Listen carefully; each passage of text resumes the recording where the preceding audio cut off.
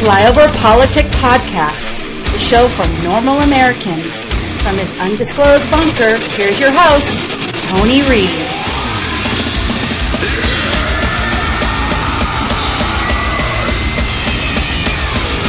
My friends, something alarming is taking place. The free speech clause of our Constitution doesn't just apply to speech that the elites deem acceptable. It exists to support speech that is, by its nature, offensive. Offensive to people in power, offensive at times to lawmakers, offensive to Facebook, and even offensive to the cool crowd that thinks abortion is just a sacred right, and that Trump himself is a dangerous dictator. We indeed are reaching a crisis point where cultural walls are now being erected to conscript and still free speech in America. But we cannot let this continue. At the end of tonight's show, I'm going to be announcing my response to this dangerous epidemic and what this show will do in the coming weeks to expose the perpetrators, their tactics, their major players, and their funders. Their efforts are Stalinist, pure and simple. Their objective is a total transformation of American society, not through rational discourse and open debate, but through personal demonization and silencing. True liberals and conservatives should defend the freedom of speech anywhere and everywhere, because the tables can turn very quickly. Today, it's conservatives being targeted, but tomorrow, it could be left-of-center voices as well. I say, let the debate continue. What the speech czars don't seem to appreciate is that there are as many, or if not more, of us than there are of them. And we will never relent.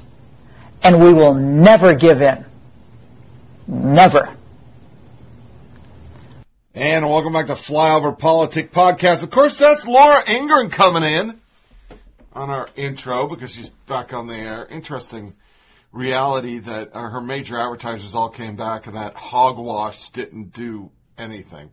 But it's the 16th of April, year of our Lord, 2018. And I'm back. And I'm unemployed. Yeah. Interesting concept. Actually walked off my job. I couldn't do it anymore. Didn't make a lot of money. As those who follow the show, I have pension and, disability. And I did this as a favor, but the favor ran out. So for the first time in my life, I'm not working. I actually got paid out to leave once I gave my notice. So I will be kind of slowly looking for a job for the next couple of weeks and then get serious. But, I'm still getting paid. So I'm like ninja mind fucking myself. This is kind of a vacation. Yeah. I'm doing a vacay. Additionally, before we get into the serious shit, I did my taxes this year, and for those that have never done 401k shit like me, the wife did a 401k, didn't have a choice, had to cash it out to, her company had separated into separate companies. So they didn't have a 401k. Wasn't that much money, but wow, was it a penalty. So we owe a lot of money. Not going to go into my personal business. Just know that it's more than I've never had to pay on the end of a tax return. But the interesting thing is when they talk to us about next year with the tax cut, I would pay a third of what I'm paying now. So once again, why do the Democrats not like this tax cut? Oh, it's politics like everything else. Going to stay away from the guns today, but I do have to do a couple things. David Hogg was only accepted at the University of California, Irvine, but he's going to not go to college, and he's going to devote his time to political causes. That's his new thing. So Kyle Kashtev wrote back, I'll be staying at MSD next year, so can I complete high school? Write it up, CNN. Bank of America is not going to loan to people who donate or loan money, Okay, let me just say this in English. Sorry, it's really early in the morning. Bank of America will no longer lend money to companies that make AR-15s. So they buckled And that is Operation Choke Point, which we already talked about, started by Obama. And it's the left's new thing. Well, we just won't have weapons manufacturers. We won't make guns in the United States. That's their plan. And they're sticking to it. So that's where we are on the gun front. A lot of major shit happening today. And for those that are liberals, I'm very sorry. It will not be about the mother Russia. Because I just watched The Circus, which was a show on Showtime. Very left-leaning. You know, Alex Wagner was on it. That fucking Fruit Loop she was too left for MSNBC, for Christ's sake.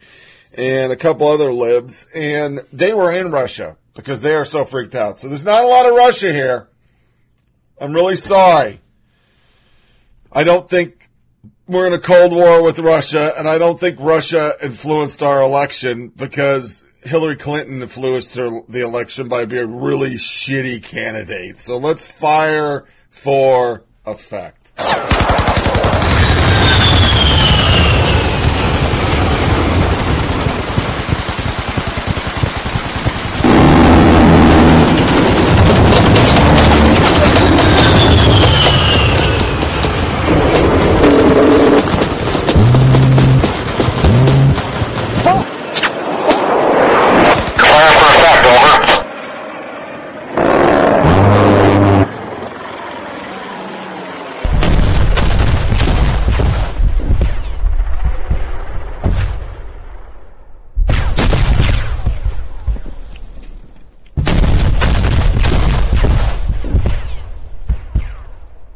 Well, Mr. Zuckerberg, I will say there are a great many Americans who I think are deeply concerned that Facebook and other tech companies are engaged in a pervasive pattern of bias and political censorship. There have been numerous instances with Facebook. In May of 2016, Gizmodo reported that Facebook had purposely and routinely suppressed conservative stories from trending news, including stories about CPAC, including stories about Mitt Romney, including stories about the Lois Lerner IRS scandal, including stories about Glenn Beck.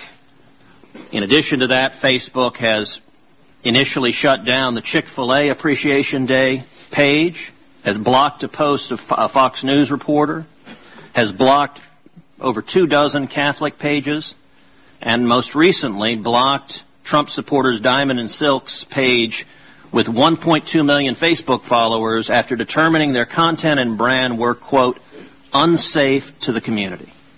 To a great many Americans, that appears to be a pervasive pattern of political bias. Do you agree with that assessment? Senator, let me say a few things about this.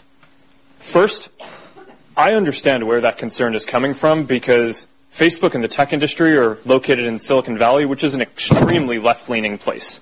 And this is actually a concern that I have and that I try to root out at the company, is making sure that we don't have any bias in the work that we do. And I think it is a fair concern that that people would at least wonder about. Let me ask this question. Are you aware of any ad or page that has been taken down from Planned Parenthood?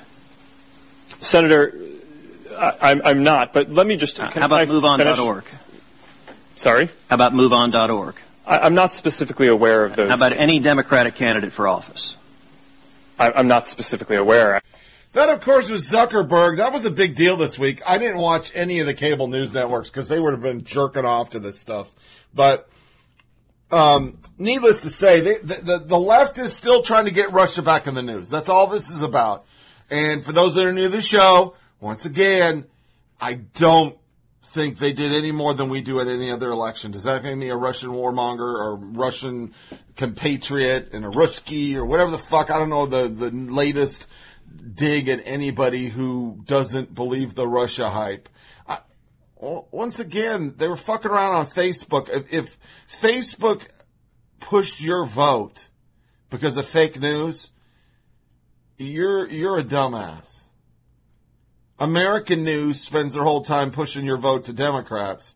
If you got pushed by some Russian troll farm shit, you weren't going to vote for Hillary anyway. So it really doesn't matter. But during it, there was some interesting stuff. There's one he admits we're responsible for the contact. And the way this was written, he may just have bankrupt his own company. Even Ben Shapiro thought it. He may just open himself up to a world of legal hurt. Platforms are generally not held illegally responsible for the content posted, but he said that he is. Edward Snowden came out and said, and they call me a criminal. You are, you fucking piece of shit. And then Obama's staffer lied about alliance with Facebook. That's a lie in itself. They're trying to cover that the analytics that Trump got to use, because he worked an arrangement to use it, wasn't allowed for Obama. But the staffer who lied was Obama himself, for Christ's sake. He even said. And then every major media outlet pundit lied because they talked about it. And then they talked about how that was all going to be handed to Hillary Clinton. That data. The data mining they got off Facebook. So I want to cover more because I don't think anything really got rectified and all this shit. Ted Cruz and a couple other GOP guys decided to take the time to do what I was really glad they did, which is push back against the fact that Facebook, Twitter, and every liberal platform like Google, which we'll talk about in 2 seconds, is so left-leaning, it's almost criminal right now, and only right-leaning people get suspended, and only right-leaning people have their content, their free speech, infringed upon under this ruse of Russian interference. And lefties could say whatever the fuck they want. Remember, just a couple of weeks ago, I was told to fucking eat a dick and swallow it down with sperm by a lefty. Because I said something was bullshit. I didn't even say anything bad. That tweet still stands. I reported that tweet. Nothing happened to that tweet. Because that person was a blue check liberal. So let's listen to some GOP guys actually ask some serious questions of Facebook. Well, Mr. Zuckerberg, I will say there are a great many Americans who I think are deeply concerned that Facebook and other tech companies are engaged in a pervasive pattern of bias and political censorship. There have been numerous instances with Facebook. In May of 2016, Gizmodo reported that Facebook had purposely and routinely suppressed conservative stories from trending news, including stories about CPAC, including stories about Mitt Romney, including stories about the Lois Lerner IRS scandal, including stories about Glenn Beck. In addition to that, Facebook has initially shut down the Chick-fil-A Appreciation Day page, has blocked a post of a Fox News reporter, has blocked over 24 Catholic pages, and most recently blocked Trump supporters Diamond and Silk's page with 1.2 million Facebook followers after determining their content and brand were, quote, unsafe to the community. To a great many Americans, that appears to be a pervasive pattern of political bias. Do you agree with that assessment? Senator, let me say a few things about this. First, I understand where that concern is coming from because Facebook and the tech industry are located in Silicon Valley, which is an extremely left-leaning place. And this is actually a concern that I have and that I try to root out in the company, is making sure that we don't have any bias in the work that we do. And I think it is a fair concern that that people would at least wonder about. Let me ask this question. Are you aware of any ad or page that has been taken down from Planned Parenthood? Senator, I'm not, but let me just... How about MoveOn.org? Sorry? How about MoveOn.org? I'm not specifically aware of those. How about any Democratic candidate for office? I'm not specifically aware. I worry about a world where when you go from violent groups to hate speech in a hurry, in one of your responses to one of the opening questions, you may decide, or Facebook may decide, it needs to police a whole bunch of speech that I think America might be better off not having policed by one company that has a really big and powerful platform. Can you define hate speech?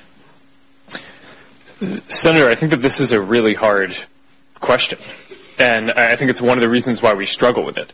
There are certain definitions that we have around, calling for violence or.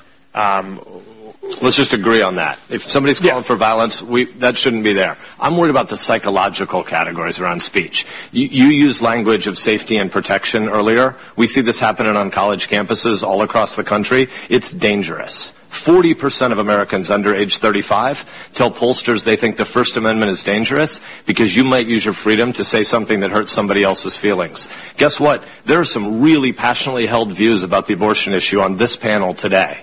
Can you imagine a world where you might decide that pro-lifers are prohibited from speaking about their abortion views on your content, on your platform? I certainly would not want that to be the case. But it might really be unsettling to people who've had an abortion to have an open debate about that, wouldn't it? It might be, but I don't think that would fit any of the definitions of what we have. But I do generally agree with the point that you're making, which is as we're able to technologically shift towards especially having AI proactively look at content, I think that's going to create massive questions for society about what obligations we want to require companies to fulfill. And I do think that's a question that we need to struggle with as a country, because I know other countries are, and they're putting laws in place. And I think that America needs to figure out and create the set of principles that we want American companies to operate under. Thanks. I wouldn't want you to leave here today and think there's sort of a unified view in the Congress that you should be moving toward policing more and more and more speech. I think violence has no place on your platform. Sex traffickers and human traffickers have no place on your platform. But vigorous debates, adults need to engage in vigorous debates. So here's my rant about Google, which is very similar to the Facebook, Twitter, all this other crap. I have a Pixel 2 phone, and I have marked everything you could possibly have to shut off any news reports. I don't have cards activated. I've shut off Google from actually sending me notifications. I have shut off every news agency that is uber liberal. I have shut off subjects like Russia, Mueller, guns, peanuts, fucking dicks. It doesn't matter. I've shut it off. Yet every morning, my phone sends me an anti-Trump article. They will be from one of the agencies I said I don't want news from. And it'll be on my phone every day. I've even shut those notifications off. So I decided last week, when I was in a really bad mood, to write 3 complaints to Google. I went to a forum for Android. I posted on there a civilian one. It wasn't associated with, it was called Android Central. The amount of people that agreed with me was unbelievable. The media wouldn't like to see that because they all said they've tried and they can't. It just annoys the shit out of them. I sent it through a Google interface. I sent an email to Google, and then I sent it to a Google website, the Google Play itself. So 3 different complaints. I never got a response. And I still get anti-Trump articles, even though I've asked not to. I even insinuated in there that I've spent a lot of money at Google. I have a Google tablet. I had a Google Nexus phone. Then I had the next Nexus phone. My wife had a Pixel. Then I have a Pixel 2. We have nothing but Google products. But I, as a consumer, don't want their liberal slant, and they keep sending it to me because they don't give a fuck.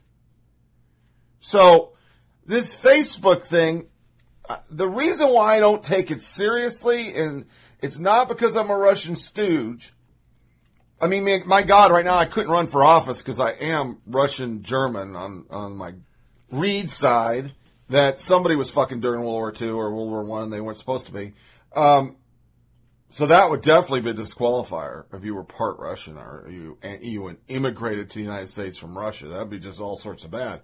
But it's a farce. This whole thing's a farce. If somebody got pushed because of a Facebook thing or a Twitter thing, you were wishy-washy to begin with. It was an ugly election. But this is the type of rhetoric and this is the type of fear-mongering that we have in our country right now from a party and a media complex that hates Trump. Whatever they can get in the news to discredit him, they will do it. If it's not the Mueller investigation, it's the Russian investigation. If it's not the Russian investigation, it's the Facebook investigation. If it's not the Facebook investigation, it's another investigation. They just want to discredit a president. They're very upset they lost. The media is very butthurt that they lost. And they're pushing towards this propaganda level of everything here. I mean, liberals have left Facebook because Facebook didn't protect the election. Liberals have not left Hillary Clinton, who blew the election. She didn't go to the states she was supposed to go to. She would have gone to Wisconsin, Michigan, and actually gone, not actually believe she was just going to win because there's a bunch of Democrats and they always vote blue. She'd be the president of the United States, but she didn't.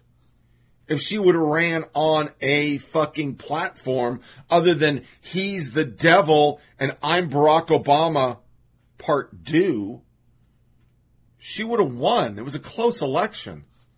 But she didn't do those things. She didn't have a platform. She was more of the same. And Americans in the Rust Belt, the middle of the country, in the South, not on the coast, don't vote just because you like certain demographics. They vote for, hey, you know, what's going to improve in my life? How about me? I'm sorry, I'm white, and I know I'm supposed to be a loser and pay reparations and do shit for people that used to own slaves, even though it had nothing to do with me or any of my relatives. But I'm a bad person because I'm white. But lately, the economy has kind of sucked. Lately, the only thing that actually got improved is business, because that's all they bailed out, and Chevy cars. That's all that's been improved.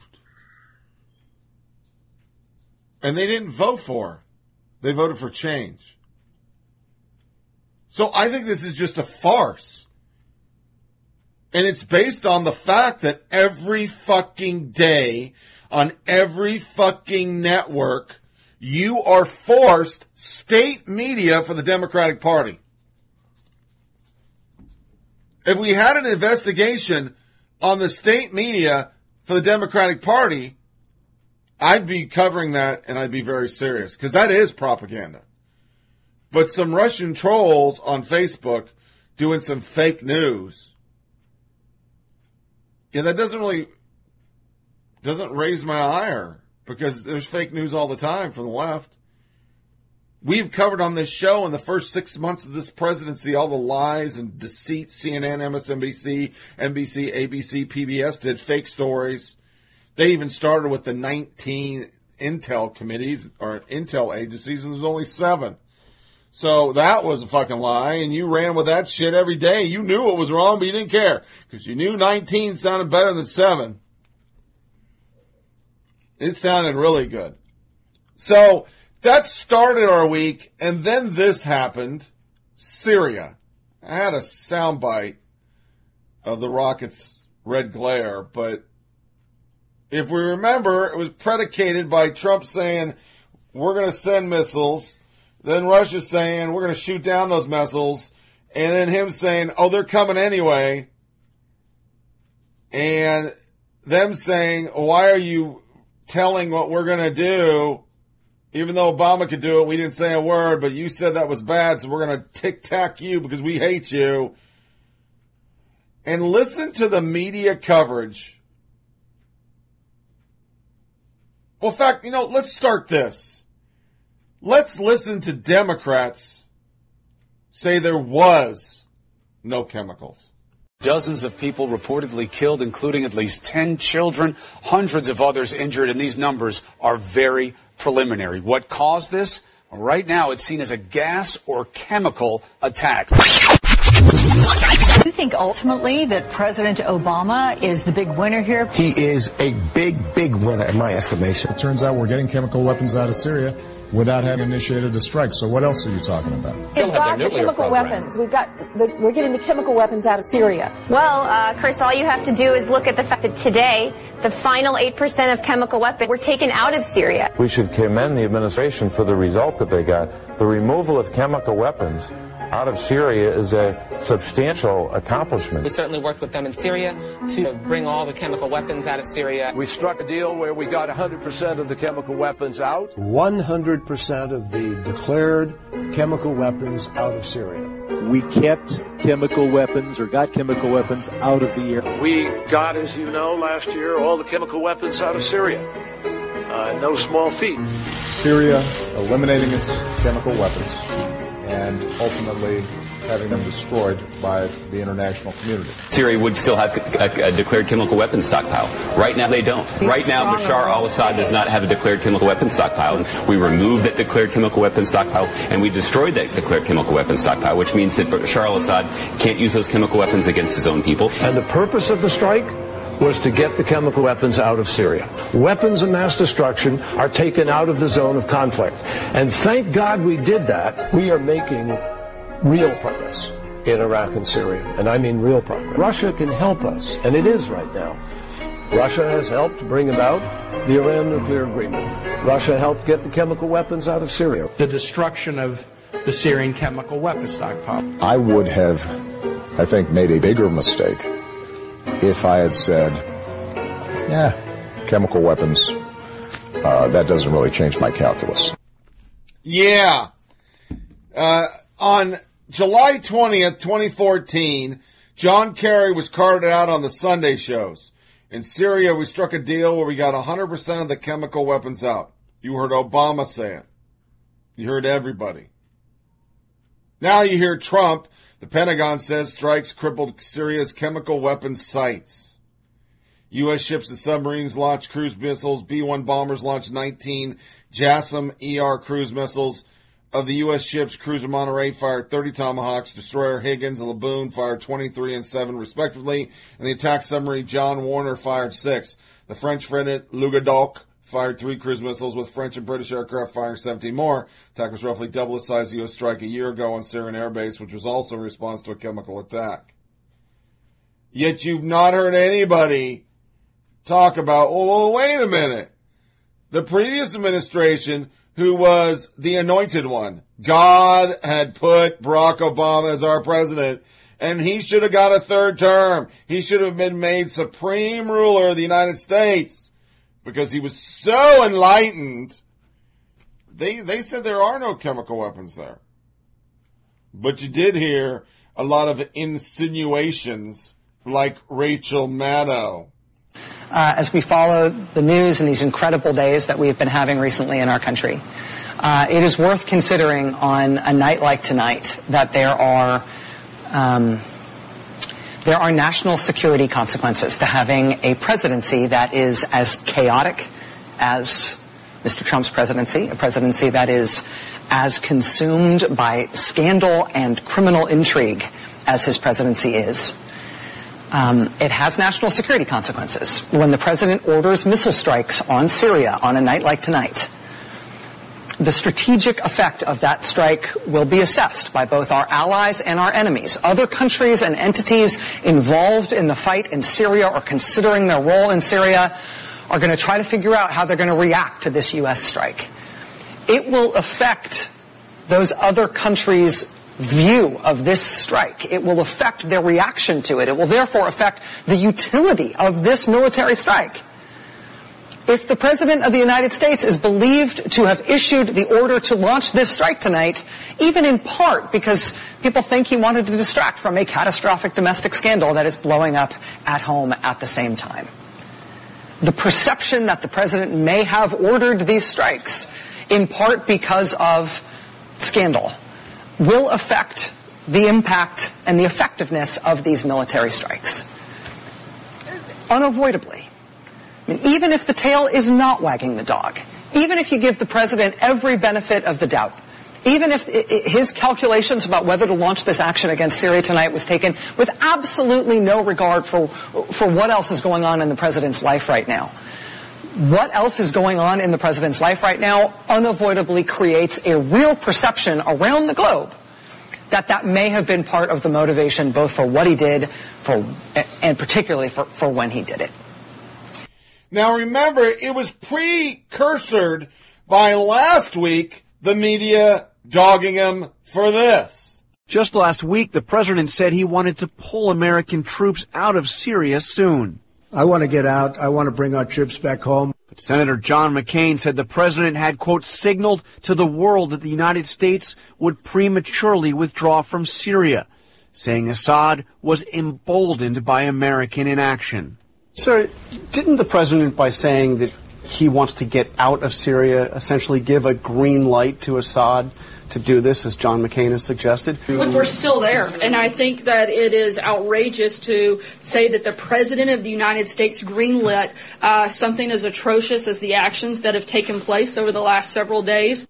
The White House dismissing critics who point to these remarks from the president last week. We'll be coming out of Syria like very soon. Some, like Republican Senator John McCain, worry that emboldened Assad. Now, a president reluctant to keep the U.S. military involved perhaps perceives no choice. Hallie Jackson, NBC News, the White House. President Trump is holding a dinner meeting this evening with his top military advisors. They are considering a response to the apparent chemical attack against civilians in Syria by the Assad regime. The president said a decision could come by the end of the day. Both he and the White House ambassador Nikki Haley at the United Nations condemned the Syrian attack. It was an atrocious attack. It was horrible. You don't see things like that, as bad as the news is around the world. You just don't see those images. The Russian regime, whose hands are all covered in the blood of Syrian children, cannot be ashamed by pictures of its victims. All right, now to the attack that led to all of this. Well, let's make sure we understand. I'm no Trump guy, but sweet Jesus, man. So last week it's his fault they used chemical weapons because he said he was going to get out and what the vacuum was going to be created and all that shit, even though I never heard that for Obama. And this week he's only bombing now because he's trying to deflect from Mueller. Makes me want to say Bueller, Ferris, Bueller. Folks, do you hear what you say? It would have made more sense to say, oh, he only attacked because we criticized him. But as a normal American, what do I see? I just see you people hate him. You fucking hate him, so it doesn't matter what he does. You're gonna criticize. You're gonna bash. And if he's such a Russian stooge, why the fuck did he attack shit that actually Russia is for Assad? I heard somebody say this week, and they're dead right, he could bomb Moscow, level it with nuclear bombs. You would still be on your Russian stick. He only did that because Putin wasn't there that day. I mean, it is fucking comedic. So he does an attack because they used chemical weapons. Your president said that would be a red line and did nothing about chemical weapons, then lied and said, oh yeah, all the chemical weapons are out, and Trump's still a bad guy. Got it. Which is all playing in the real world while the media's on this guy. Almost a year has passed since James Comey was fired by President Trump. Since then, he's come to some stark conclusions about the use of power and moral leadership. You write that President Trump is unethical, untethered to the truth. Is Donald Trump unfit to be president? Yes, but not in the way I often hear people talk about it. I don't buy the stuff about him being mentally incompetent or early stages of dementia. He strikes me as a person of above average intelligence who's tracking conversations and knows what's going on. I don't think he's medically unfit to be president. I think he's morally unfit to be president. If you're right, what is the remedy? Should Donald Trump be impeached? Impeachment is a question of law and fact and politics. So you're a citizen. You have a judgment. Yeah, I'll tell you, I'll give you a strange answer. I hope not. Because I think impeaching and removing Donald Trump from office would let the American people off the hook and have something happen indirectly that I believe they're duty bound to do directly. People in this country need to stand up and go to the voting booth and vote their values. And so impeachment in a way would short circuit that. Yeah, there's an old lady saying they were man, she makes me cream in my jeans. And that's what this week was. Liberals creaming in their jeans. I know it's just vulgar as fuck, but it's really funny. And just jerking off to this shit. But I want us to make sure we're grounded, boys and girls, because as a normal American in these flyover states, I'm a dumbass. I'm everything wrong in the world because I'm a white man and I'm 50. So I'm a 50-year-old white man, unemployed. Yeah, I'm unemployed, 50-year-old white man, loser, piece of shit. Do we remember what the media and the Dems thought of Comey? Here's a refresher. Democrats have been very critical of James Comey, and many of us did call for his resignation. Well, I was appalled by what Director Comey did. Comey acted in an outrageous way. He made a mistake. Maybe he's not in the right job. Howard Dean, former Democratic candidate for president, says, quote, he may have destroyed the credibility of the FBI forever. This was a very serious error in judgment. The president ought to fire Comey immediately, and he ought to initiate an investigation. What he did was unprecedented and outrageous, damaged the institution of law enforcement in this country.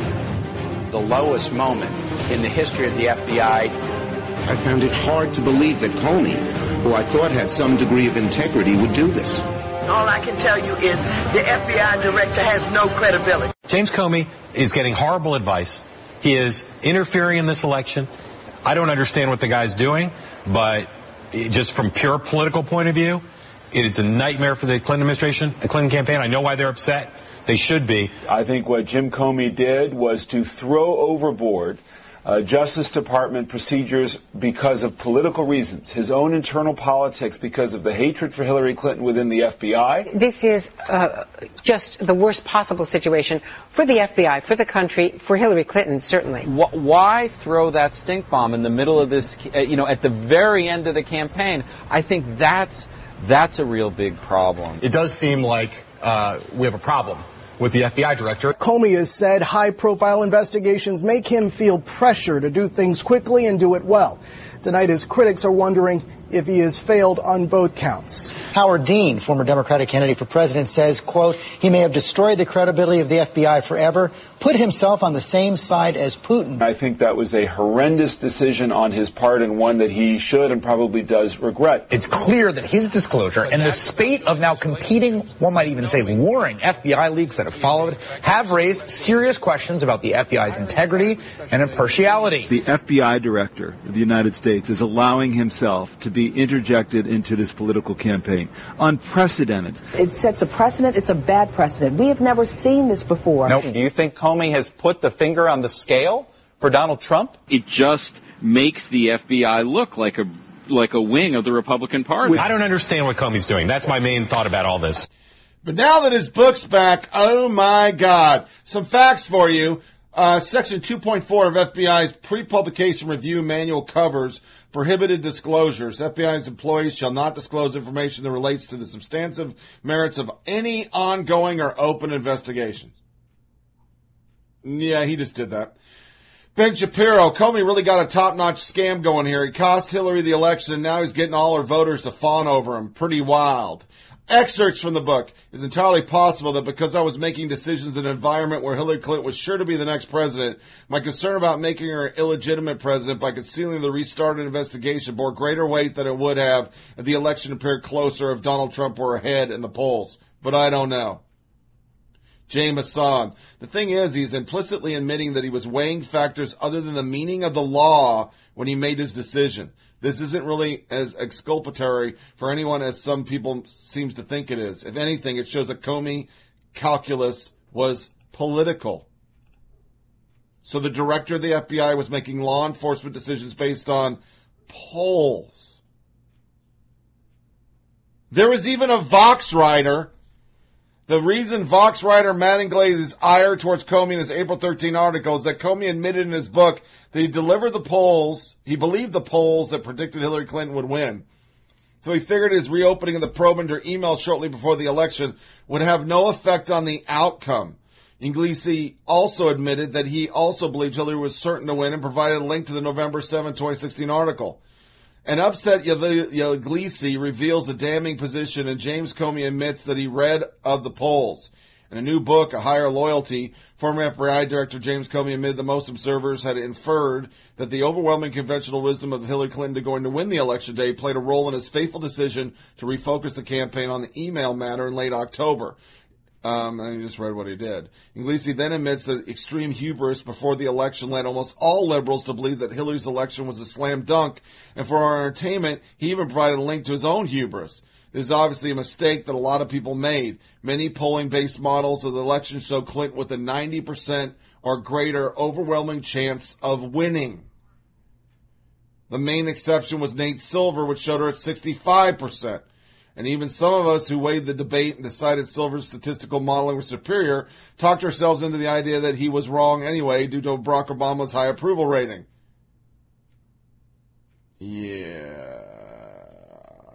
But the rest of the media, Comey is a god. This is a CNN special report. Comey speaks out. Just moments ago, we heard fired FBI Director James Comey unleash on President Trump, calling him morally unfit to be president, a stain on the people who work for him, and a liar who treats women like pieces of meat. Really just a jarring critique of a sitting president. Welcome to our viewers here in the United States and around the world. I'm Jim Sciutto. And I'm Pamela Brown. In Comey's first TV interview since he was fired, he says there is, quote, some evidence of obstruction of justice by the president when Mr. Trump asked him to let go of his investigation of former National Security Advisor Michael Flynn.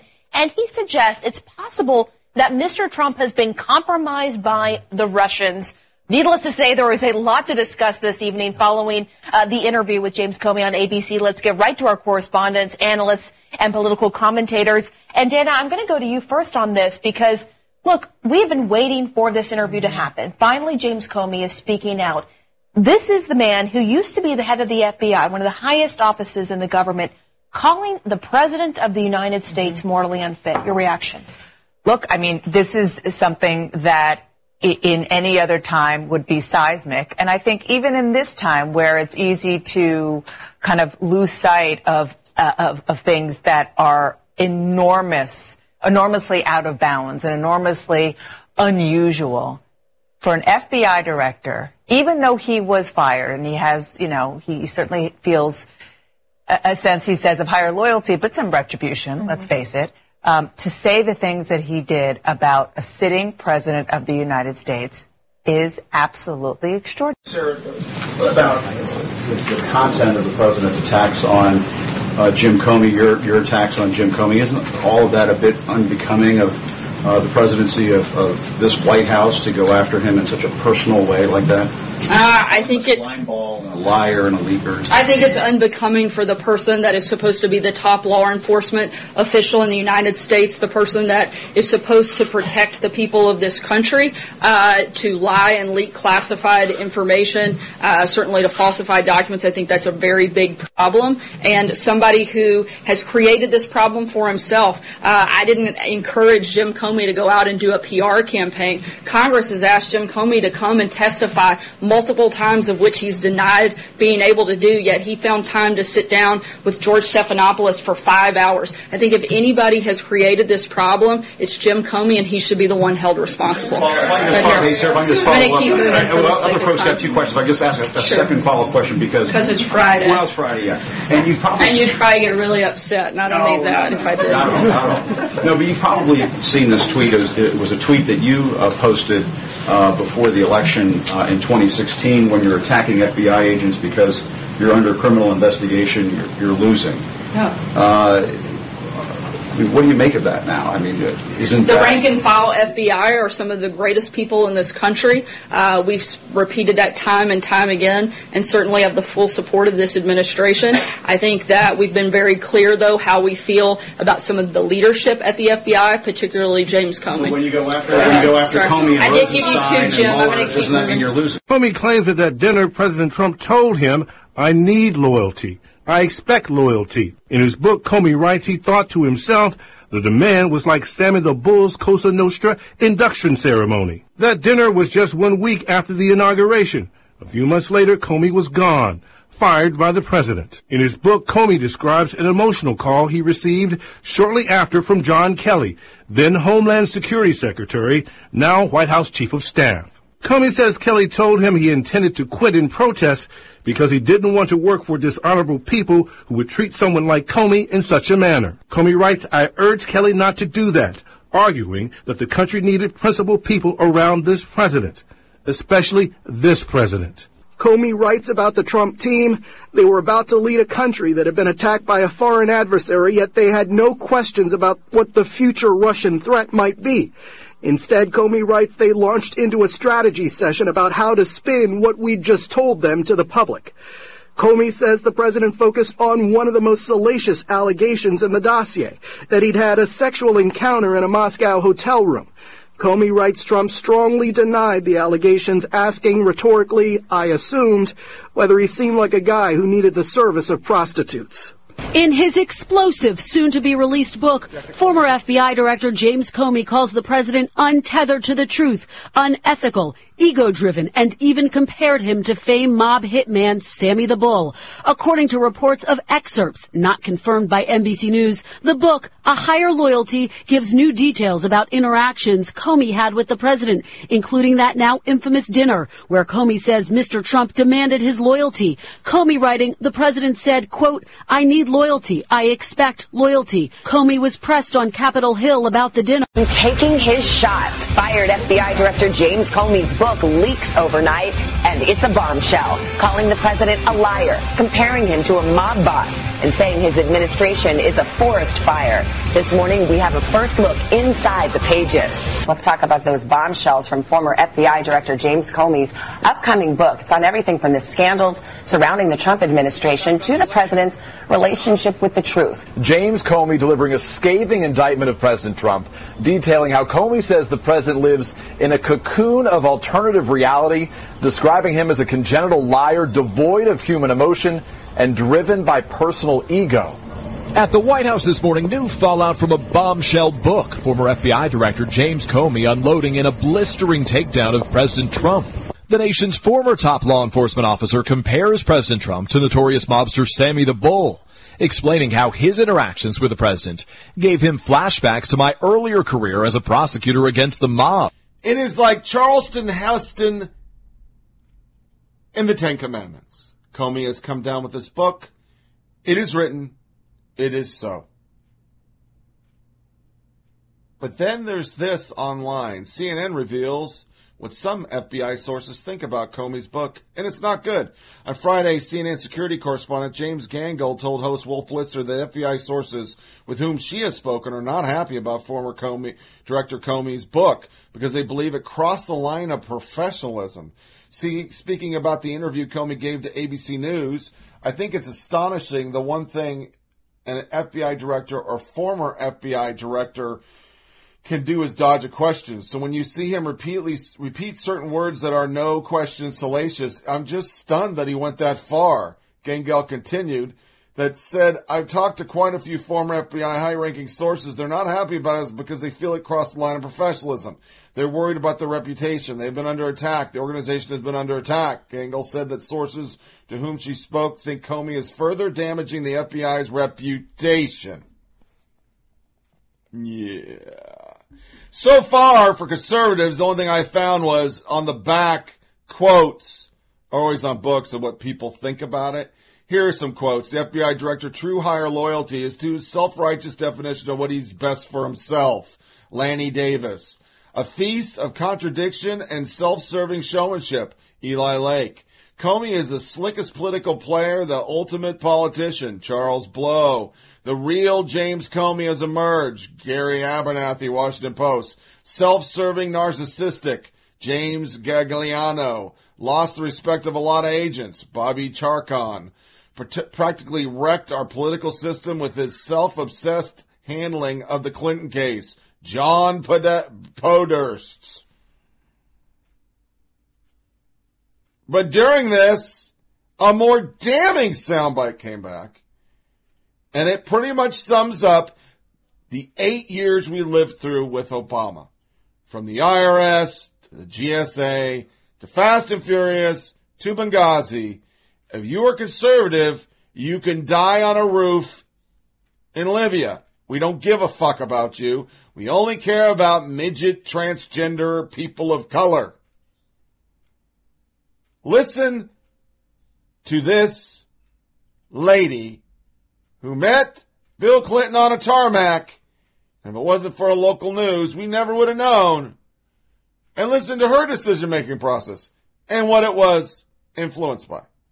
The timing of the Clinton investigation in the middle of a presidential election. I know that shouldn't color any decisions you make, but you certainly weren't ignorant of it, were you? Well, it's all around you. You know, it's my favorite question from reporters when they would say, when are you going to wrap this up? And they would also add, because she's running for president, you know. And it's part of the context of it, but it cannot figure into the decisions that you make. And this is where we take a pause in the show and go back to Facebook and Russia. Do you see why I don't think it's that serious? That is an attorney general saying she's having conversations with reporters that are pressuring her to wrap up a goddamn investigation, which we've already seen was an investigation. The decision on what they were going to do with Hillary Clinton was already resolved prior to even knowing anything about it. We have an FBI director who's now writing political books. And tell me once again why Russia did so much to our election. I don't grasp. Since 2012, we were told Hillary Clinton's going to be president. If you want to go attack something, if you want to do an investigation on something, do an investigation on Democratic hubris. You believed there would never be a conservative president again. That's what you believed. Your media arm of the DNC, which is our mainstream media, said that repeatedly. From 2012 till 2016, we'd never have a GOP president ever. Demographics have flipped in our country, and white people, or the white people racist party, can't win. That pretty much surmises what they say. The Nazis over there, the KKK members, the white supremacists. There's been a PR fucking propaganda influencing on our election since I've been alive, and it's by the mainstream media and the Democrats, who are always doing videos of mom getting thrown off the goddamn cliff, black people being attacked by cops. No, Russia didn't influence this. The American people, for the first time, stood up and said, shut the fuck up. We're going to vote for who the fuck we want to vote for.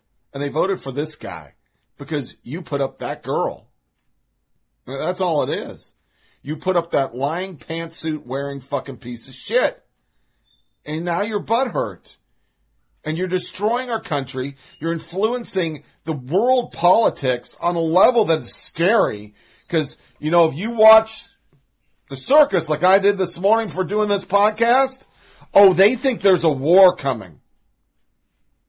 They think Russia's so involved in our country that they were in Russia talking to the press secretary, basically disparaging Russia. Can this Cold War go to a hot war? It's like you almost won a war, which is crazy. Let's move off this shit. Conservative firing in Atlantic. We covered the last podcast, and it's still big. And I just, want to touch once again some of the things Ta-Nehisi Coates and Jessica Valentine have actually said. All right. Is Coates callous and violent? He has written that he can see no difference between police officers shot a Howard University student and the first responders of 9/11. They were not human to me, black, white, or whatever. They were menaces of nature. They were fire, the comet, the storm with which no justification shattered my body. Coates is also not above making inflammatory claims in a podcast he did with Ezra Klein. I asked him to describe the world in which justice has been done in, which equality has been achieved, and which hope was merited. We have a 20-to-1 wealth gap, Coates replied. Every nickel of wealth the average black family has, the average white family has $1. What is the world in which that wealth gap is closed? What happens? What makes it possible? What does that look like? What is the process? Even imagining that world, Coates makes ample space for tragedy when he tries to describe the events that would erase America's wealth gap, that would see the end of white supremacy. His thoughts flicker to the French Revolution, to the executions and terror. It's very easy for me to see myself being contemporary with processes that might make for an equal world more equally, and maybe the complete abolition of race as a construct, and being horrified by the process, maybe even attacking the process. I think these things don't tend to happen peacefully. More bluntly, after the riots in Ferguson, Missouri, he wrote about what he thinks polite political conversation does not allow. We clearly cannot be said is that violence and nonviolence are tools, and that violence, like nonviolence, sometimes works. That was not an intemperate tweet either. It was printed, even pulled quote by The Atlantic. Coates writes this way is in a mode of think not dissimilar to that of alt-rightists like Richard Spencer. And Atlantic celebrates its righteous anger. But Goldberg, the spoon-banging activist to whom he was cravenly surrendered, apparently finds similar anger from Williamson, who was adopted shortly before the Roe v. Wade decision, over the snuffing out of innocent human life beyond the bounds of acceptable public discourse. Incidentally, Coates himself is a fan of Williamson's writing. In yet another podcast remarks, if you can write, I will always look at what you're doing, because at the very least I can study some shit and figure out maybe there's something for me in there. Even if I hate what you're saying or I think you're dead wrong. So first responders were even evil menaces. And that's okay at The Atlantic. But saying that abortion should be a crime is wrong. Interesting. To Joy-Ann Reid in Dhaka, Governor Cuomo allocates $18.5 million to fight gang Joy Reid called Phantom Boogeyman. He is fighting MS-13, and these are her tweets. This is a major news network. She has her own show. And she said this. We read it on the show. MS-13, which most Americans who don't mainline Fox News likely never heard of, has been mentioned tonight more than Russia. Actually, the Russia has not been mentioned at all. MS-13 on the new Black Panthers, a phantom boogeyman Trumpism will fear abjectly without ever actually encountering any. And then this week, New York Times, Cuomo announces $18.5 million to fight MS-13 on Long Island. The money will support anti-gang initiatives by local law enforcement as well as after-school programs and youth job training intended to discourage teens from joining a gang. The Salvadorian MS-13 street gang has been blamed for 25 killings on Long Island in the past 2 years. That's a boogeyman. That's a phantom. It's all bullshit. And she gets to talk every weekend because she's black. So tell me once again what's wrong with our country? That we're all fucking racist? A crazy-ass black lady gets her own TV show? It's okie dokie, can say whatever she wants. A crazy-ass black dude can sit and say that the first responders are evil fucking people and that he didn't really give a fuck about 9/11 because we had it coming because we're white? But a dude can't go on any news source and say abortion should be illegal and people should go to jail for it, and mockingly say maybe the mother should hang. As a joke. I heard the podcast. It was a joke. He wasn't serious. So we close our fire effect with our ever-present media hate of Christians. There's John Oliver and Maher dogging Christians. And then we'll do a music break and go into our tweets of the day. Last week, we filed paperwork in New York to create a new non-profit, Our Lady of Choosing Choice, to set up our own crisis pregnancy centre. So, where will our clinic be? That depends. Where are you right now? Because our clinic has wheels and we will travel. Behold our new mobile crisis pregnancy centre. Look at it. Behold the rolling thunder. And look, you know that there is absolutely no way that I would open this alone, right? Well, howdy there, Mwanda Joe. Howdy there to you. Praise be, and welcome Welcome to Van Parenthood. Oh, thank you so much. Now, in this van, we are allowed to tell women whatever dubious information comes into our heads. Isn't that right, Mwanda? That's right, my John. I tell women if they get an abortion, it'll make a ghost baby that'll haunt their hoo-ha forever. Woo! Ooh, that is spooky. What else do you say, Wanda? Well, getting an abortion turns your breast milk into kombucha. Ew, that's weird. It is weird. One more fact for the people at home, Wanda. After an abortion, your vagina seals shut like an Egyptian tomb. Wow, that's a striking image. These are all things that we can say. Nero, forget getting into heaven. Jesus has to tell us how to get those abs.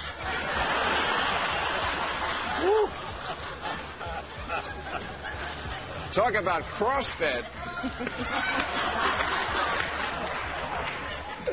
I say talk about CrossFit.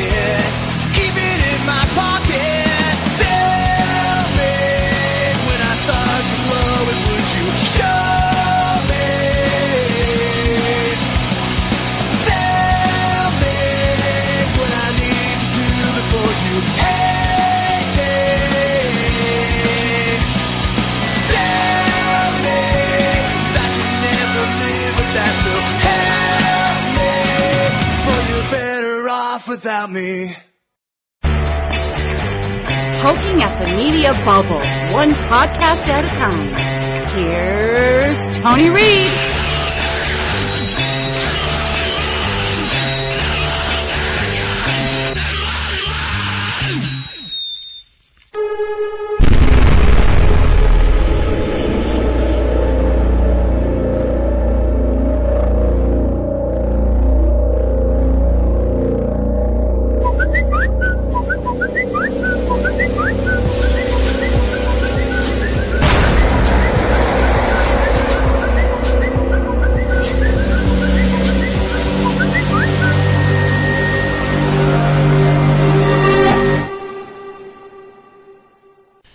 Tweets of the day. Wait! Did Twitter's CEO just share a post calling for civil war, wiping out the GOP? And how should we be like California? Well, if there were any lingering doubts about Twitter perceived bias against conservatives, look no further than CEO Jack Dorsey tweeted out late last night. Apparently, a good read is a post co-written by a Center for American Progress senior fellow that calls for civil war, the destruction of the GOP, and the adoption of how California runs everything from sea to shining sea.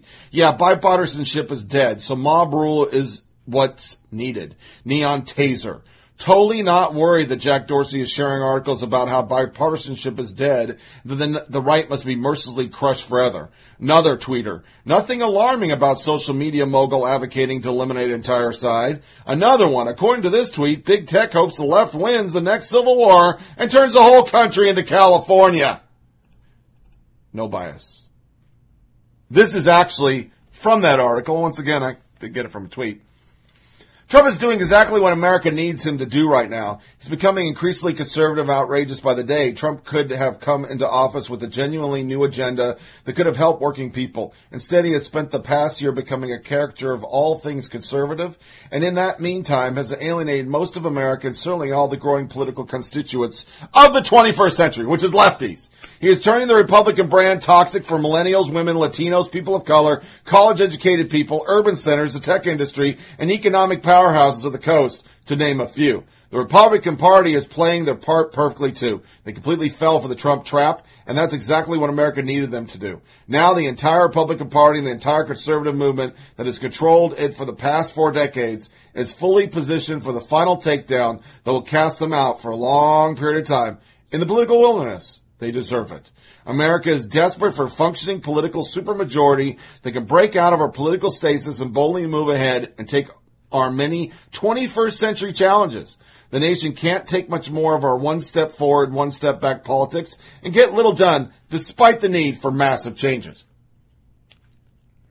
Enthusiasm is surely with the Democrats, and they could do well in 2018, but Democrats have tons of candidates and division among the left. Civil wars erupt during primaries can happen, and Texas it already has, showing the gulf between the establishment and progressives wing of the party is wide and wounds are still raw. It's quite possible the left fumbles the ball at the goal line come Election Day.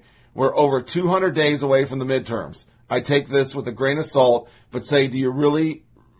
But you do read the whole piece and blood pressure goes through the roof. I direct you to Kurt Schilster. And that was them getting pissed because he wrote an article that the left would lose it. It's not troublesome that a CEO of a major company that actually does influence more Americans than Facebook thinks we should have a civil war and the right should be put to death. Got it. But our really best thing was guns, unfortunately. One of them, Bill de Blasio, has been all anti-gun. Listen to this tidbit. De Blasio's criminal justice deputy arrested for having a loaded, unmarked handgun. Yeah. But our tweets of the day come from this wahoo. I got it from Sean Davis. In his tweet, are you a mildly tech-literate Politico horrified by the level of ignorance demonstrated by lawmakers gearing up to regulate online technology they don't even begin to grasp? Cool. Now you have a tiny glimpse of the day in the life of a gun owner.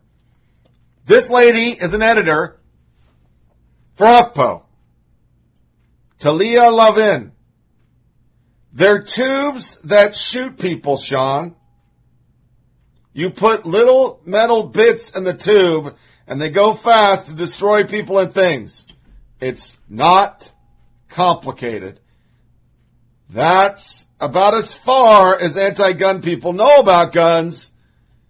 Thus, we don't take them seriously. But, yeah, that's our tweet of the day.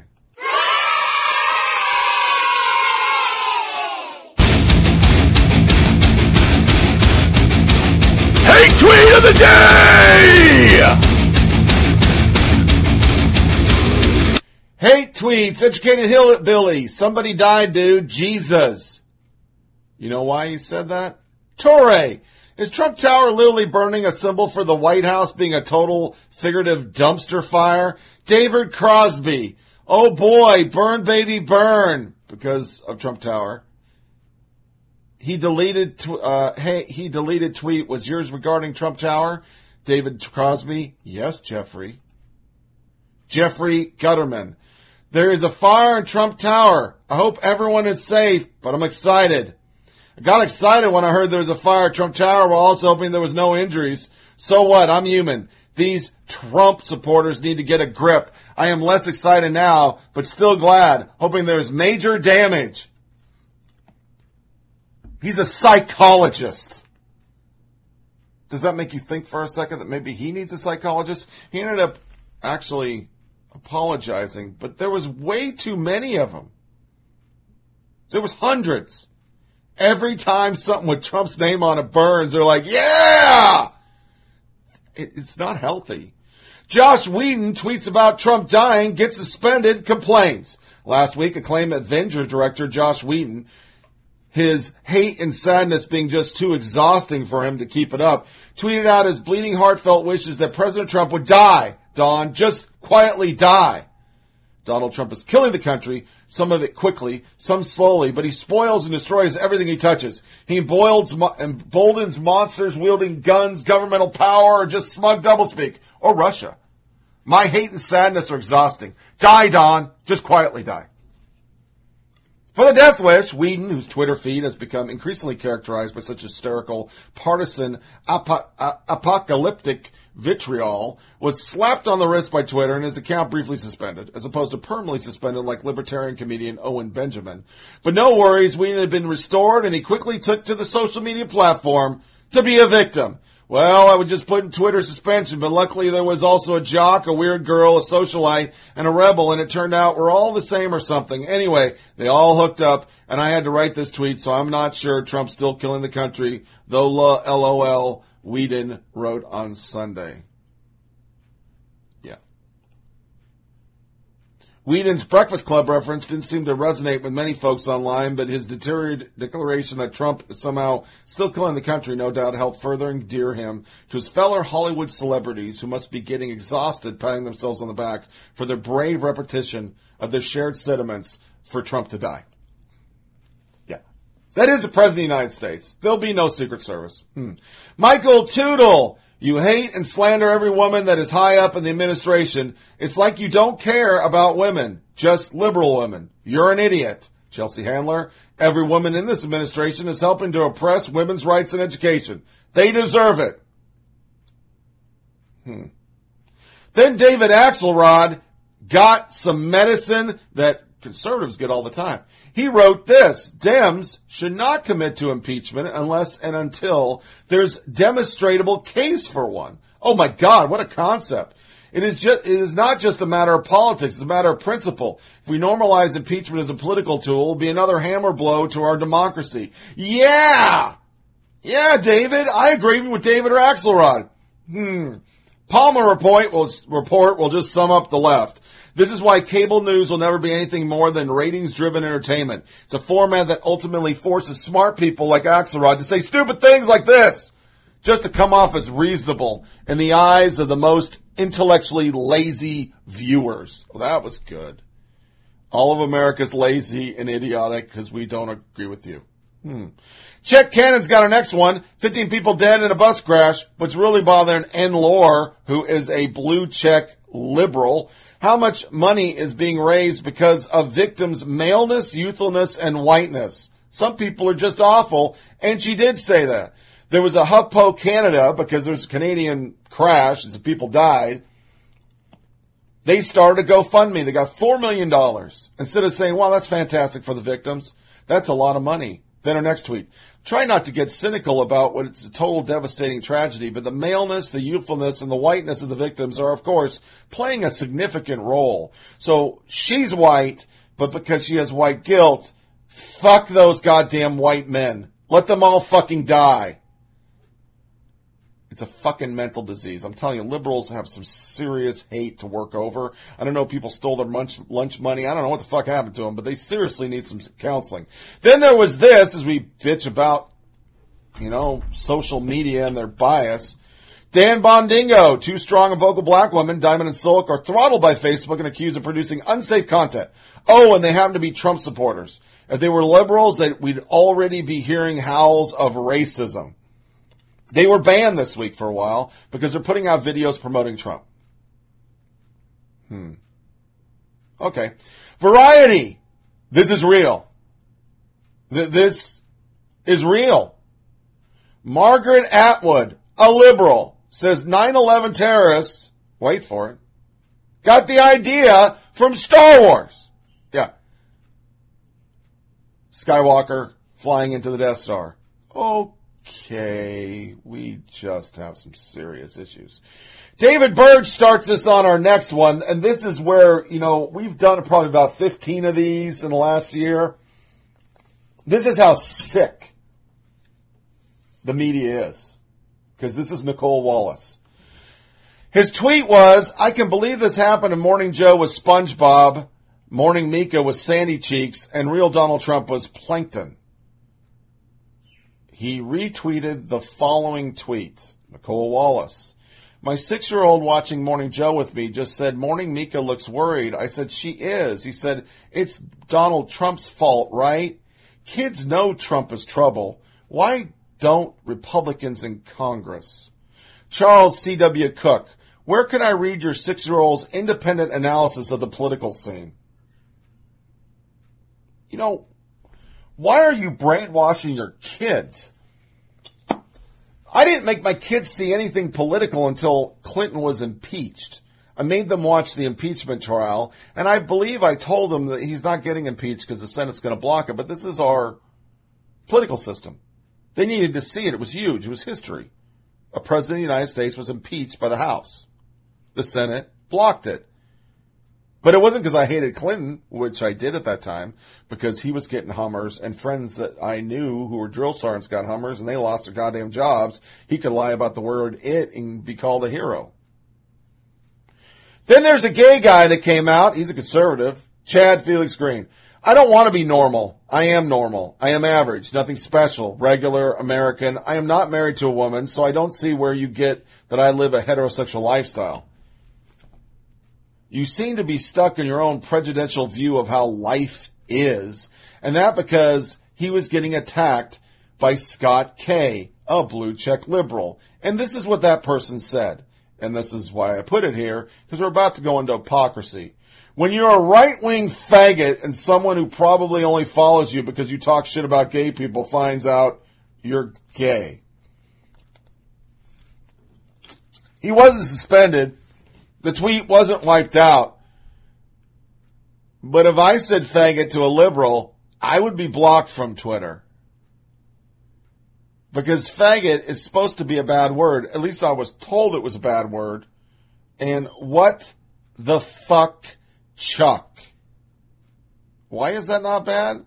Is it because he's a conservative?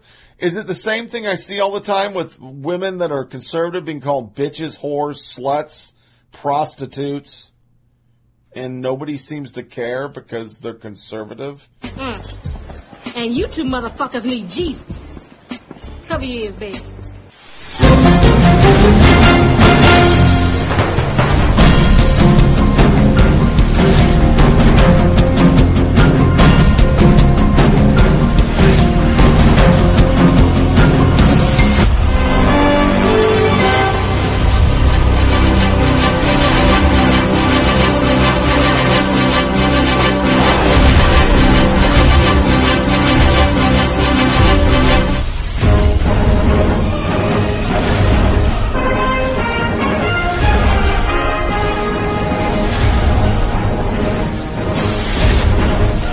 Hypocrisy!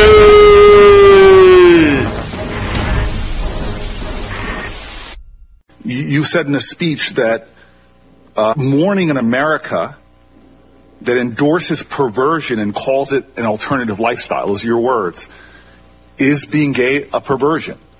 Senator, when I was a politician, I had a very clear view on whether it was appropriate for two same-sex persons to marry. I stand by that. So you do not believe it's appropriate for two gay people to marry? Senator, I continue to hold that view. It's the same view. And so people in the State Department, I met some in Africa, that are married under your leadership believe that should be allowed? Senator, I believe it's the case. We have married gay couples at the CIA. You should know I treated them with the exact same set of rights. You believe that gay sex is a perversion? Yes or no? Senator, if I can... Yes or no, sir? Do you believe that gay sex, because it's what you said here Senator, in one of your speeches, yes or no, do you believe gay sex is a perversion? Senator, I'm going to give you the same answer I just gave you previously. My respect for every individual, regardless of their sexual orientation, is the same. So I will conclude by saying... If I'm confirmed. I will conclude by saying, sir, you're going to be Secretary of State of the United States at a time that we have an increase in hate speech and hate actions against Jewish Americans, Muslim Americans, Indian Americans. Hate acts are on the increase in our nation. You're going to be representing this country and their values abroad in nations where gay individuals are under persecution, untold violence. Your views do matter. You're going to be dealing with Muslim states and on Muslim issues. And I do not necessarily concur that you are put forward the values of our nation when you believe that there are people in our country that are perverse, and where you think that you create different categories of Americans and their obligations.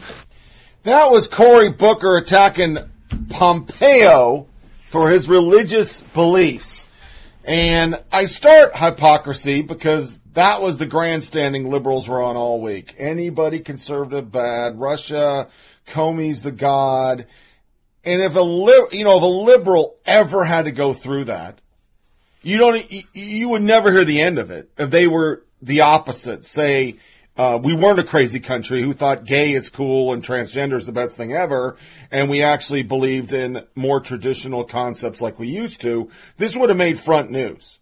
But instead, you heard this. That was a very strong exchange. Yeah, a tough exchange. In some ways, an expected exchange. Cory Booker is the progressive on this panel. You've had a lot of gay rights groups raise these concerns about some of the comments that Pompeo has made in the past. So you saw some of that exchange come up there, and Pompeo essentially relying on the same answer, which is that he treats everybody fairly, that people in the CIA have same-sex partners, and he didn't treat them any differently. But I think there is that issue again. Can you promote human rights and equality in the way that typically secretaries of state have done and presidents have done if you do personally have this belief that same-sex marriage shouldn't happen, and that essentially that people who are gay and lesbian aren't as equal? And he stood by that. Yeah, and in the past he was asked similar questions about his anti-Muslim views. And I think it's a good point. What Nia was saying. He has, one of the things that is controversial is that he has spoken out against Muslims who don't speak out against terrorism. He has called that being complicit. So now Cory Booker today, quite masterfully, puts him on the spot and says, well, you were on this radio show where they talk about things like Muslims wanting to impose Sharia law on America, or Muslims should be prosecuted for this. You didn't speak out about that. So he turned his own words really on himself. And when you are questioned directly and saying, do you believe that being gay is a perversion? Do you believe that gay sex is a perversion? And the best you can say is, well, my record has been unambiguous. You are essentially saying, yes, I do believe that. You did. You know, there are simple answers to those questions. No, right? Yes or no. That's a slide backward in the way a discussion of one of the world's largest faiths is done. There was a simple way to answer that question, which is, I respect Islam just as much as I do Christianity or Judaism, and he didn't give that answer.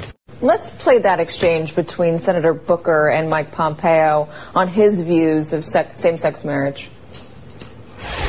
Is being gay a perversion? Senator, when I was a politician, I had a very clear view on whether it was appropriate for two same-sex persons to marry. I stand by that. Yes or no, do you believe gay sex is a perversion? Senator, I'm going to give you the same answer I just gave you previously. My respect for every individual, regardless of their sexual orientation, is the same. So some folks watching might say to themselves, well, why does his view about same-sex marriage matter if he's going to head the State Department? It doesn't seem immediately relevant. But when you consider what his role really is, Victoria, he's going to be the head diplomat for the United States. He'll be representing American values overseas, and in some places where gays and lesbians are targeted, and often targeted violently. So if he holds those views, what do you think is there going to be an issue when he goes overseas and tries to represent what the American people believe and what the American people have said they stand for and what the Supreme Court has stood for as well here? I believe if you put most Americans in a room, excluding the fucking coasts, I don't think you'd get the answer you'd want to hear, liberals. You own the airwaves and you've been able to push this concept that gay is the coolest thing and there's more gay people than straight people and transgenders and next best fucking demographic that is being tortured every day in our streets. And you would find most people think, yeah, I don't care if people are gay, but I don't really think that's normal or natural or anything. I just don't think they're going to do it. Now, I've said a million times on this show, I can give a fuck if you fuck a goat. That's your world. But thinking that's normal, I will never think that's normal. I don't think any animal on this planet was put here not to procreate. You can't procreate between the same sex. You can't do that. So you can be gay, you can do whatever you fucking want. It's America. But this, it's wrong if you don't agree with the concept goes to the same thing with abortion. You people shut down opposing views because you don't have an argument. You just demean people.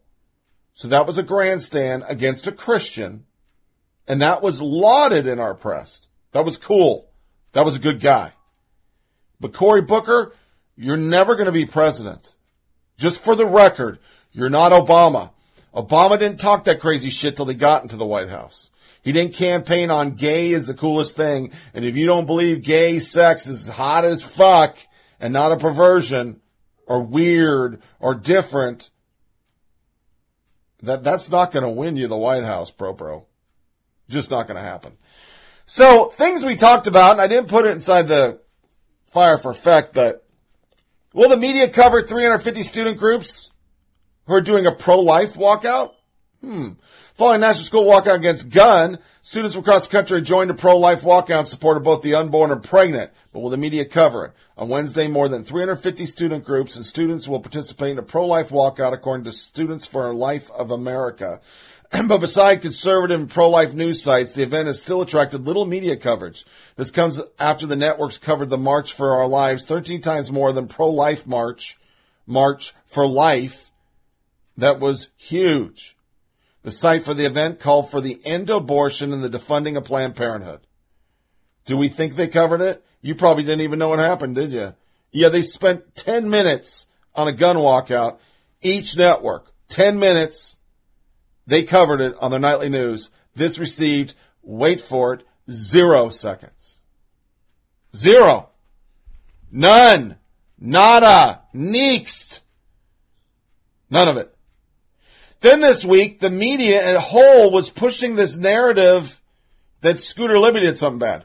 Calling Coleman a proven leaker and liar while you're about to pardon Scooter Libby, who leaked the identity of a covert CIA employee and was convicted for lying about it to the FBI. Well, that's quite a thing. Buck Sexton, your statement is false. Libby was never charged with leaking an identity. He was charged and convicted of perjury and obstruction.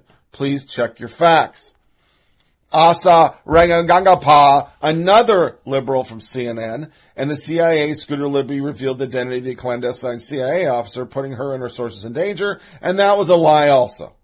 Neither one of those are true. That was not what he was convicted for, because he didn't give up the agent. But since the turn of this election, there's a whole lot of agents been uncovered by the left, and nobody seems to care anymore. Hypocrisy. Kellerman says making NFL players stand for anthem, parenting owner's political speech. The one thing positive about leaving my job is I don't have to watch this shit anymore because everybody loved watching fucking Stephen A. go off the fucking rails like Rush Limbaugh. Friday's ESPN First Take program started with a 25-minute Donnybrook on Seattle Seahawks rescinding an invitation to Colin Kaepernick. Kellerman called it a punk move and charged the NFL owners with trying to make their players and employees parrot their political speech. Some 2 weeks ago, the Seahawks agreed to give Kaepernick a tryout, and a second year in a row, they have flirted with signing him. As reported yesterday, when they learned that he would not promise to discontinue his anthem protest or his other controversial activism, they postponed the tryout. So Kellerman, this is a punk move. by Paul Allen and Seattle Seahawks. The way they've handled this situation, the reason this is a punk move by the NFL and now the Seahawks and Paul Allen is because essentially what they're saying is not voluntary to stand for the anthem. It is mandatory. And if you're going to say that, come out on the record and say, I dare you, Paul Allen. I dare you, Roger Goodell. I dare you! Kellerman doubted that will happen. Because one thing to say First Amendment rights don't extend to your workplace. In the other words, you can't say whatever you want in the workplace. It is another thing to say you must parrot the boss's political speech, and stand in front of the anthem is political speech, whether you like it or not. And I do believe the boss can make Kaepernick parrot his own political speech. They're put in a de facto and cowardly mandatory participation in the anthem. Stephen A., who's actually black and didn't need a virtue signal because he is black, added that the owners are white billionaires who make an example of Kaepernick by blacklisting him. I don't care what the decision is. Certainly think Kaepernick is being screwed royally. See, that's wrong, and it's not what free speech is. There are plenty of rules at a workplace you can say or not say, and your boss can do it. Even union workers are restricted on what they can say at work. There is not a place on the planet that doesn't have a social media policy. Only at ESPN, which is losing viewers at a record pace, can you go around bashing people. And then you really can't, because look what happened to that fucking piece of shit racist. Huh? What happened to her? She went bye-bye.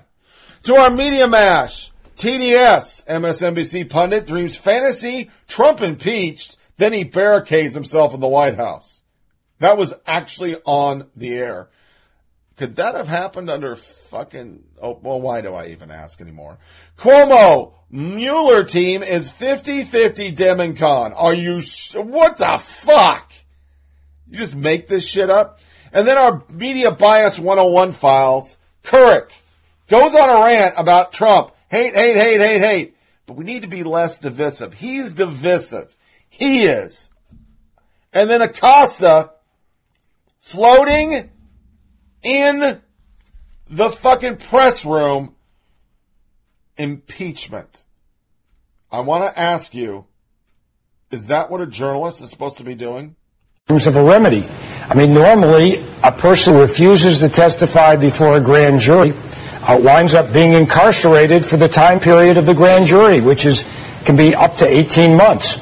So one way to enforce it is to have Donald Trump taken by the federal marshals and put in federal prison until he testifies. What if he refuses to open the White House door? What if the secret, what if he fires any Secret Service agent who would allow the federal marshals in? What if Donald Trump simply decides, I don't have to follow the law. I refuse to be held under the law. No marshal can get into this White House, and any Secret Service agent that defies me is fired. Well, at some point, he's going to have to come out of the White House. At some point, he's going to have to leave. And the U.S. Marshals will be directed to take him into custody, bring him before the federal district court judge. He'll be basically told that either he goes in and he testifies or he takes the Fifth Amendment. If he takes the Fifth Amendment, there's not a problem. If he refuses to answer on the ground that a truthful answer would tend to incriminate him, he has the right to do that. If he does that, there's no contempt. If he doesn't do that, he can be directed to go direct to jail.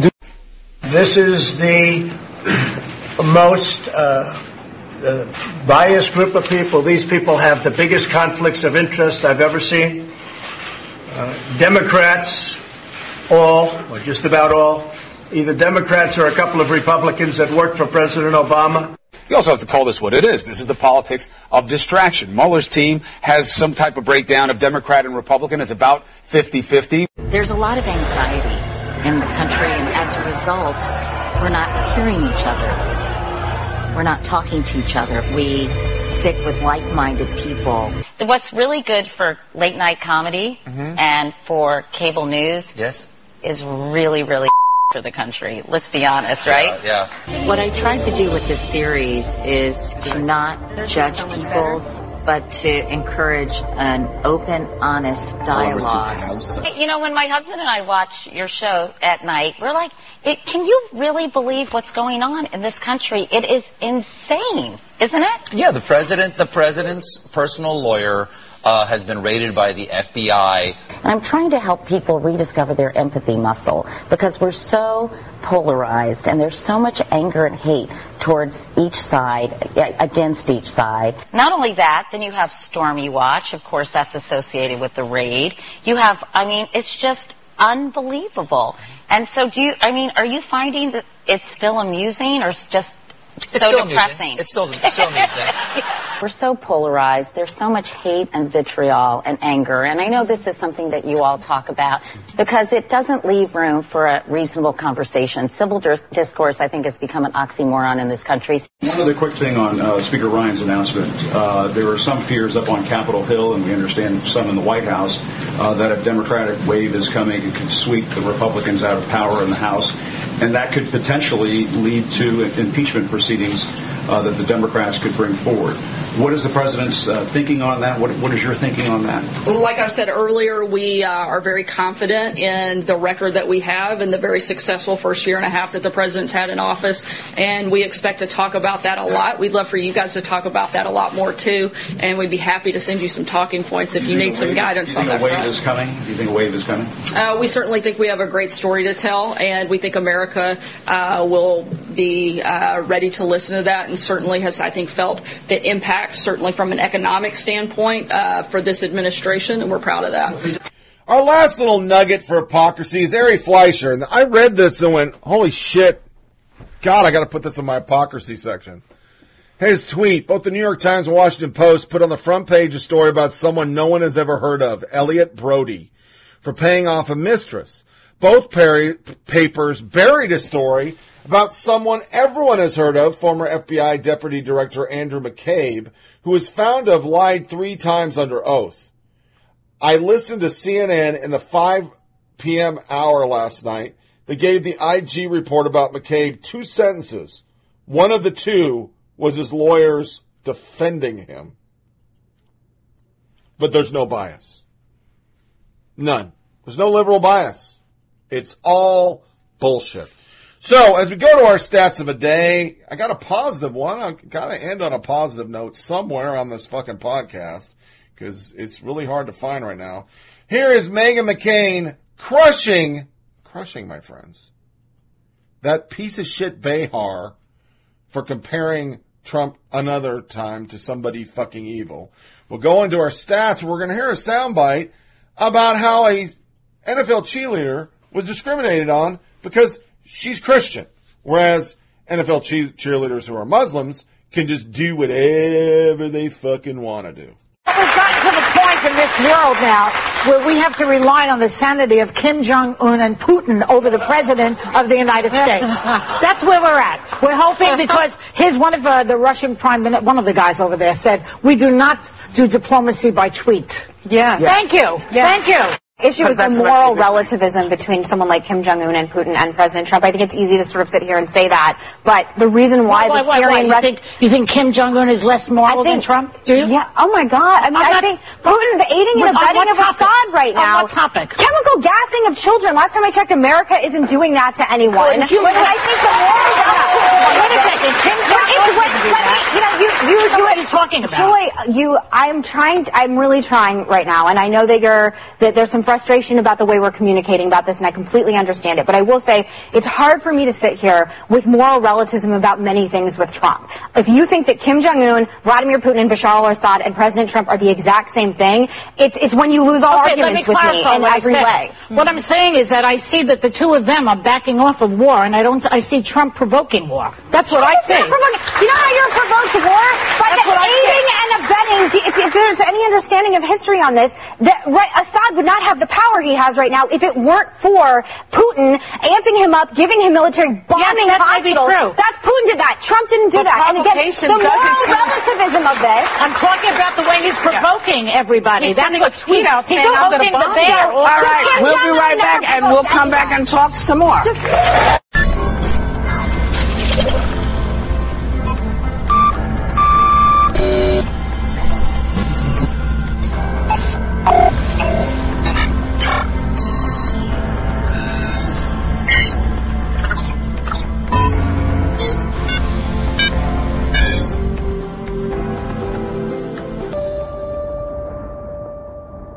She spent her Sundays on the NFL sidelines cheering on the Miami Dolphins, but she says she was mistreated by members of the football community because of her faith. Here's Maria Villarreal. As a Miami Dolphins cheerleader, Kristen Ware was a fan favorite, but claims the league and the team discriminated against her because she was a Christian. I got told things like you can't mention God, and I felt like I was walking on eggshells, but yet a football player can publicly announce whatever he believes in, whether it's kneeling for political indifference or kneeling because he does have a relationship with God and he wants to pray before a game. He has a right to do that. According to a complaint filed with the Florida Commission on Human Relations, Ware says she was blatantly discriminated against based on her religion and gender, and there was pervasive and severe abuse and harassment by the team director. My virginity got brought up, and I said, you know, I am waiting for marriage. And they said, well, as far as we're concerned, you've taken something that was once upon a time pure and beautiful, and you've made it dirty. Ware is one of many NFL cheerleaders who are publicly complaining about double standards tied to their weight, their wardrobe, and their conduct. If you're in a restaurant, you know, you have to leave if a football player comes in. If you were going to Walmart, you had to be presentable just in case somebody recognized you and wanted a selfie. Bailey Davis, a former New Orleans Saints cheerleader, filed a complaint after she was fired for a social media post. Ware says her complaints to higher-ups weren't taken seriously. And when you decided to quit the team, you didn't tell anyone, you just stopped showing up. Why is that? I had to make the choice, you know. Do I lay down the uniform even though it's something that I love? Or do I stay on the team and be silenced and basically turn my back on God? So the article goes, it's not often liberal media report on issues important to the value of conservatives. It's not often they do it in a respectful way. But during the Thursday CBS Evening News, the network put a spotlight on a case in Florida where former Miami Dolphin cheerleader Kristen Ware filed an official discrimination complaint against the organization, saying she was harassed and made to feel unwanted because of her faith. As a Miami Dolphins cheerleader, Kristen Ware was a fan favorite, but claims the league and the team discriminated against her because she was a Christian. According to Ware's statement in the interview with CBS, she wasn't even allowed to mention God. And I felt like I was walking on eggshells. But yet a football player could publicly announce whatever he believes in. That just doesn't surprise me. Doesn't surprise me whatsoever. We don't cover that in our media. And we don't cover this. U.S. has 3.5 million more registered voters than live adults. A red flag for electoral fraud. The data comes from Judicial Watch Election Integrity Program. The group looked at data from 2011 to 2015 produced by the U.S. Census Bureau American Community Survey. So it wasn't from a conservative source. Along with data from the FEC, page free, sorry. California, for instance, has 11 counties with more registered voters than actual voters. Perhaps not surprisingly, it is deep blue state California, after all. 10 of those counties voted heavily for Clinton. Los Angeles County, whose more than 10 million people make it the nation's most populous county, had 12% more registered voters than live ones. 707,475 votes. That's a huge number of possible votes in an election. But Murdoch notes California's San Diego County earned the Enchilada Grande. Its 138% registration translates into 810,966 ghost votes. But in other states, and in a smaller election, voter fraud could easily turn elections. 100 votes here, 100 votes there, and things could be very different. As Wikipedia list of close elections shows, since 2000, there have been literally dozens of elections in the state, local, and federal level decided by 100 fewer votes. So between those two counties, Los Angeles and San Diego, we're looking at 1.5 million voters, or votes, that shouldn't have been voted. That's what they're saying. Makes you think about that. Oh, she won by 4 million more votes. She's so much more popular than Trump. Other stats. North America's world's biggest TV addicts watching 4 hours a day. Wow. That's about right. I probably watch 4 hours, about an hour in the morning and 3 at night. Yeah. Then there was London. Instead of dealing with the Muslims that are fucking everybody up, they did a weapons sweep. And what did they grab? Scissors, pliers, and screwdrivers. Pretty scary if that's the tool to trade. Missouri senator calls for reparation for slavery. Senator Maria Chappelle Nadal, if you got a hyphen name, you're a douchebag. A Democrat from University City criticized white Democrats such as Claire McCaskill, saying there's no difference between the Republicans, them and the Republicans. Both parties have failed black people. Neither one of them give a heck about black community, only the votes. So all white people need to pay black people because we're just bad. Okay. Hateful hip-hop. Top U.S. R&B hip-hop songs objectify women's 55 times. Women's. I just pluralized women, which doesn't need to happen. For the week of March 31st, 2018, 8 of the top 20 songs in Billboard's R&B hip-hop chart were blatantly sexist and misogynistic. And 8 of the 20 songs, singers used the word bitch a total of 55 times, with 15 blatant instances of women being treated as sex objects. Cardi B, a woman and a wannabe #MeToo activist, had a new top 20 song about dominating bitches and giving them drugs. Newly minted rap star Post Malone and Ty Dolla $ign rap that they can take your bitch and receive oral sex from them hoes.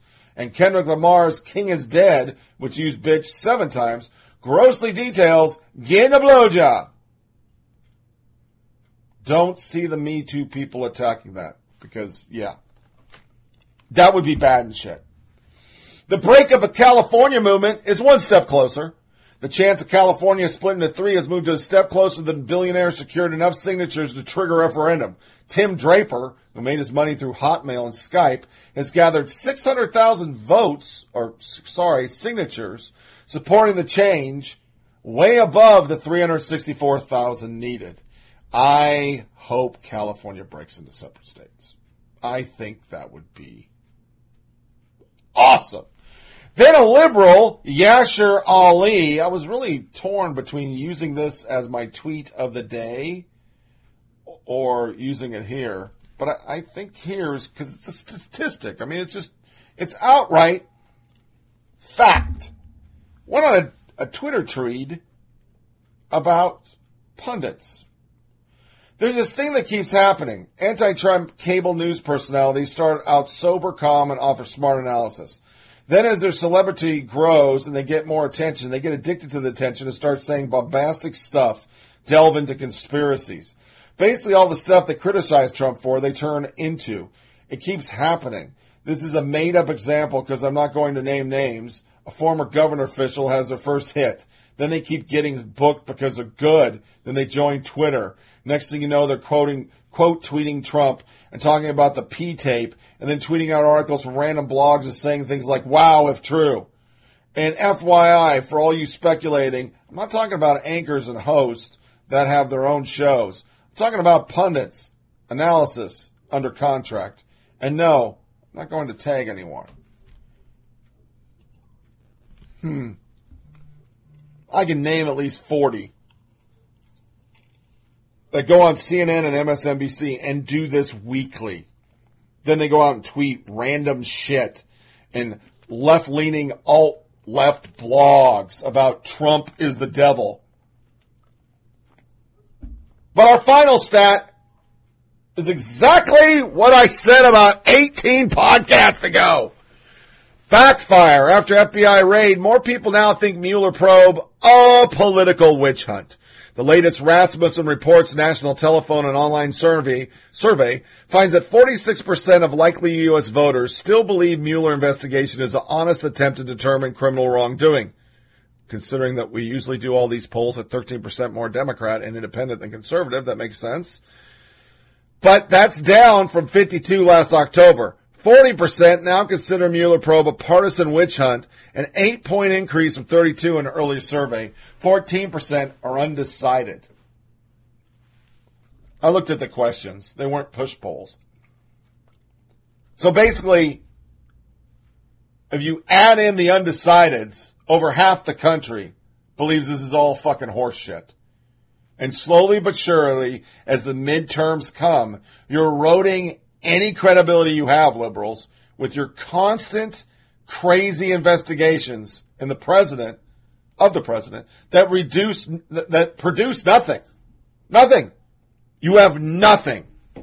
You've gotten his lawyer and some bit players for perjury, but you really haven't produced anything that's credible. You just haven't. So that adds up our stats, and now we're going to go to music break and news, social, media nuggets.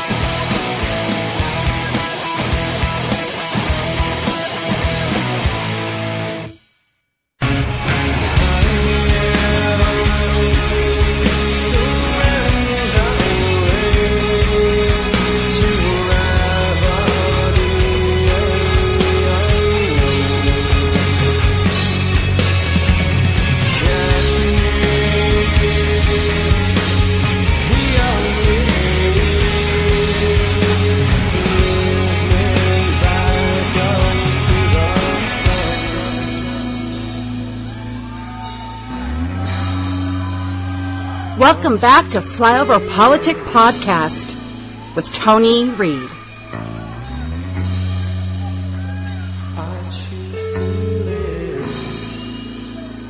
This is something, man. This is our generation, man. All you people, we're all together, man. It's groovy. And dig yourselves, because it's really groovy. Now it's time for news and social media nuggets. The crazy stuff that makes your host lose his mind. It's a whole new ball game on campus these days, and they call it PC. PC? politically correct. And it's not just politics, it's everything. It's what you eat, it's what you wear, and it's what you say. And if you don't watch yourself, you can get in a buttload of trouble. For instance, see these girls? Yeah. No, you don't. Those are women. You call them girls and they'll pop your figs. Save the whales. Gays in the military now. Military Corner. 2 soldiers killed in an Apache helicopter crash during training.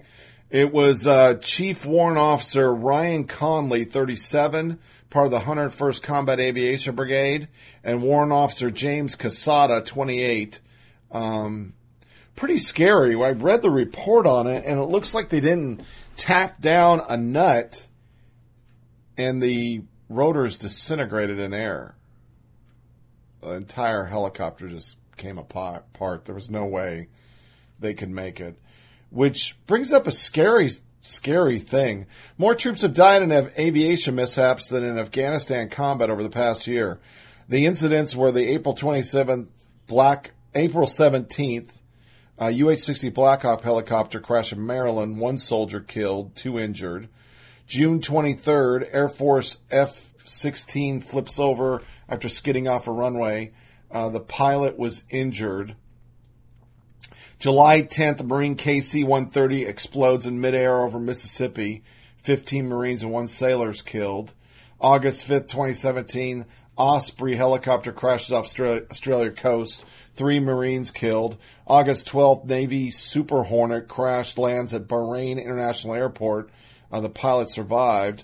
August 15th, Army UH-60 Black Hawk crashes off coast of Hawaii. 5 killed. August 25th, Army UH-60 Black Hawk helicopter crashes off of Yemen. 1 soldier killed. On September 28th, Osprey suffered hard landing. 2 service member injured. October 1st, 2017, Navy T-45 Gossett trainer jet crash in eastern Tennessee. 2 aviators killed. October 11th, Marine CH-53 helicopter burst into flame after crash landing near a residential area in Okinawa. All 7 crew members survive. November 22nd, 2017, Navy C-2A Greyhound crashes southeast in Okinawa. 11 crew members rescued. 3 are lost at sea. January 22nd, 2018, Army AH-64 helicopter crashes during training in California. 2 soldiers killed. March 14th, 2018, a Super Hornet crashes off Florida coast. 2 aviators killed. March 15th, Air Force Pavehawk helicopter crashes in western Iraq after hitting a power line. 7 airmen killed. April 3rd, Marine AV-88 Harrier crashes shortly after takeoff. Pilot ejects and survives. April 3rd, a CH-53 Super Stallion crashes during training. 4 Marines killed. April 4th, an Air Force F-16 Fighter Falcon crashed during routine aerial demonstration training flight. Pilot killed. That's 47 service members dead in just 1 year. Over that same time period, 31 service members have died in Afghanistan. Which brings me to the point, we don't see those 31 who have died. We don't see these 47s. The news is not running their death tote board like they used to under Bush. You don't even hear about the deaths in Afghanistan. They don't say a thing anymore. And we're on year 17 of a war. You don't hear about it. You hear a lot about Trump, Russia, and Mueller, and Comey's book, but fuck the media. I pray for all their families. It's a lot of people dying, and nobody seems to care. But as you run your cock traps about free speech and everything, that free speech is secured by all these people in uniform who you seem to don't give a fuck about, and Democrats think are low skill set employees. Lockheed Martin, new tanker drones are a glimpse of the future. That is some scary ass shit. You look at it, it's a big ass drone, but it's thicker in the center because it's holding fuel, and they're actually going into the future talking about doing drone refuel. Big bird taking a lot of fuel, drones grabbing a little fuel and taking it away to the birds. That's pretty interesting. This was a funny article that I had to do. Because of the military, I'm no longer a self-conscious pooper. Have you ever taken a poop while other people watched? And it's a large article. I'm not going to read it. But it did bring up the point that when you do take a dump in the military, there's no stalls. I mean, when I went to basic, there's nothing. It's just a commode out in the open, 6 of them side by side. And you had to take a shit like that. And then you talk about being a grunt where you're taking a shit just out in the woods and everybody in the world takes a look at your ass. When I was in my battle position in Operation Anaconda, the shitter was in the center. Everybody shit in the center. We dug a little trench. And so you literally shit there. Everybody in the world could see you taking a dump. I time my dumps with nighttime. But I do have to admit, over the years, my shitting in public totally changed. My wife even said it. Man, you shit everywhere now. Where before, I did not poop in public. I just didn't do it. I don't know why. Probably has a lot to do with the toilets are usually nasty as fuck, and I'm afraid I'm going to get the clap off them, but whatevs. To our college crazy.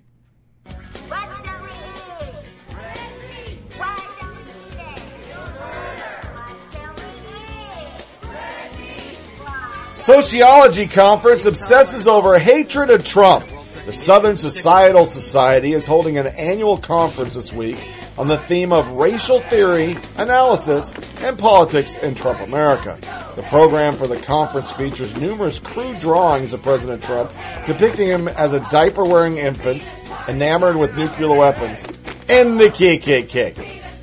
Their aim is to promote the development of sociology as a profession and the maintenance of high academic, professional, and ethnic standards include valid and reliable methods and research. Never trust those crooked regional sociological societies. Quote, they wanted me to tweet.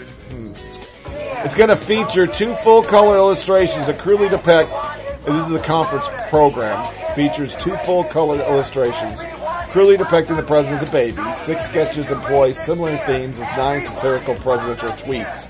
The front cover shows the president as a grotesque and overweight infant sitting in soiled diapers on top of an image of a hooded Klansman while playing with a missile and a nuclear bomb. It seems like you people got some serious shit. These drawings look like a kid did. They're not even remotely art. It's like somebody sketched this shit with a fucking Sharpie. And Fox News is in the camera, or on the TV, so, yeah, you go there. You go there, Wahoos. Harvard to interrogate professors accused of microaggressions. Harvard University has flagged 7 courses for some special attention and review because at least 3 students accused a professor of committing microaggressions.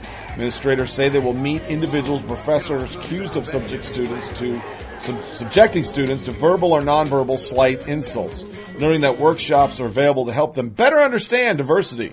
We have workshops for our faculty that help them think about how to manage sometimes difficult but important conversations in the classroom around diversity and inclusion. So we're not talking about the course subjects.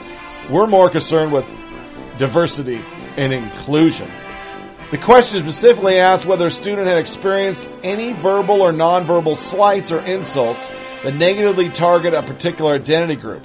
The form lists identity groups such as age, disability, status, gender, immigration status, linguistic background, nationality, political view, race, ethnicity, religious beliefs, sexual orientation, and societal economical class.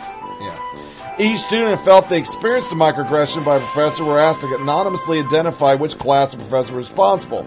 Though nearly 1/3 of all classes were flagged for at least one microaggression, 48 out of 138, Turnbull says Harvard is only investigating classes that received at least 3 reports of microaggressions. You know, I remember at a time in the Army they started handing out stress cards to privates, and they finally got rid of that shit because they realized whenever somebody doesn't want to do something, they're going to do shit like this. So I am sure the microaggression is you got an F because you didn't do your fucking homework or you didn't do right on the test. And these kids went, microaggression. I'm black. I should get an A because white people and shit. Okay. Exclusive. GWU conservative challenge Christian privilege. Yeah, dig this shit. Nearly a dozen Christian students defended their religious values on Thursday, pushing back against the Christian Privilege Workshop hosted by GWU, and that's George Washington University. One of the arguments for Christian privilege appeared to rely on the assumption that non-Christians aren't guaranteed safety on campus, including the claim that Christians have more places where they can worship their religion. Really? Wow. About a dozen of the students in attendance opposed the idea of Christian privilege, challenging the moderator on a wide variety of topics that were explored throughout the workshop. One of the main arguments in favor of Christian privilege appeared to rely on the assumption that non-Christians aren't guaranteed safety. La-da-da-da-da-da. I don't know what privilege we have, because it seems like all the comedians on late night say Christians are pretty fucked up. Students under investigation for posting conservative flyers. A conservative student at Siena College facing a disciplinary hearing after he posted 600 flyers around campus of an email in which a professor called conservative students miserable to work with. Remember, we covered that last podcast. The notice of charges accused Zachary Butler of action that adversely affects the health, welfare, and or safety of campus community members, or the name and or reputation of the college. So, we're not going to investigate the professor who says conservative students are fucking pieces of shit. That doesn't hurt anything.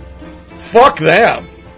But you put his own words up, you're a piece of shit. And isn't it that the big liberal thing right now? If you use Trump's words, you can't be held accountable because Trump's the devil and shit? Isn't that like a thing? You fucking people are hypocrites! Next one, pro-gun event provokes hysterics from liberal students. Liberal students turned to vandalism and accused of white supremacy this week, accusations of white supremacy this week, to express their displeasure with a pro-gun event featuring Larry Pratt. A few days prior to Pratt's lecture, the opinions editor of the school newspaper was caught on camera tearing down posters advertising the event, leading to her prompt dismissal from the paper. The pictures are Black Lives Matter, white supremacy has no place here, blah, blah, blah, and the whole fucking thing was about guns. So now black people with guns, you're a white supremacist too, so go get rid of your guns. Then there's this one. Professor wanted students' fingers to curl up with shame when he used the R word in a poem. Professor wanted students' fingers to curl up with shame after he used the R word in a poem, and the R word was retard. Iowa State University communication and poetry writing professor Jennifer Knox said that though she had heard horror stories from fellow professors, she had never stumbled across a racial, sexual, homophobic, religious, or any other type of slur in student poem, according to a column in the Washington Post. Knox claimed that one of her students, a strong writer with strong politics, chose to spice up a rant with the R word, mocking people with Down syndrome. It appeared like a glowing toxic weed in the middle of a pile of F-bombs. When I read it, oh boy, I really wanted that student to feel censored. I wanted his fingers to curl up with shame and his hands to crawl backwards up his shirt sleeves like tapped turtle heads the next time he even thought about writing a poem. Instead of silencing and shaming the student in class, Knox said she and her students advised the student who used retard on revisions. The class had a very productive conversation about the poem. Another student was not satisfied with the teacher's response and criticized the teacher not letting students fully express their feelings. Poets feel strong feelings, but how we communicate those feelings determines whether people will listen to us. Knox responded, readers' feeling that and reactions to words are automatic, especially feeling that stem from trauma and cruelty, like slurs with race, religious, blah, blah, blah, blah, blah. The Iowa State University professor titles a section of her syllabus Word Choice, in which she exclaimed the words that hurt people can stop all forward momentum in poem. Writing a poem is like a cook. Shut the fuck up. Here's the problem, folks. You're so offended by the word retard, but you want to kill anybody that could be called a retard. You want no babies with Down syndrome to ever be born. So who's the real monster here? I'm seriously asking that question. And if you want to email me, just send it to foppodcast@gmail.com, because it doesn't make a lot of sense to me. You people are fucking wahoos. A word is horrible, but aborting a baby who has Down syndrome is okay. Scripps hosts No Whites Allowed pool party. Isn't that nice? A student organization at Scripps College will host a pool party Friday night exclusively for people of color, or POC as they put on their flyer, clearly stating that there are no whites allowed. In fact, organizers of the events even provided attendees with an anonymous form to make sure no one enters who will keep this experience from being a safe and comfortable one, because white people make everything so unsafe. Got it. It was Latinx group Cafe Con Leche. The 3-hour use of Scripps Sally Tiernan House Pool is aimed at the creation of a safe space for 5C students to identify as POC to come together and build community. It will be open to all students identifying as POC attending the Claremont College. Cafe Con Leche also advised the event on its own Facebook page, adding its post that the pool party will be POC only with 4 Ys.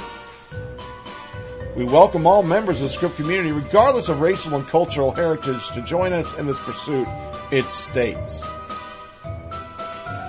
Yeah, you see all these people holding up gang signs. Then there's Illinois. Student government hosts Meat Free Monday for Earth Week. Lower your carbon footprint and eat lower on the trophic pyramid. Learn about food sustainability and food security. Eat a bunch of free vegan food. Yeah. Okay. No, I don't see me going there. And our last college crazy, university hosts Queer Research Day to challenge normalcy.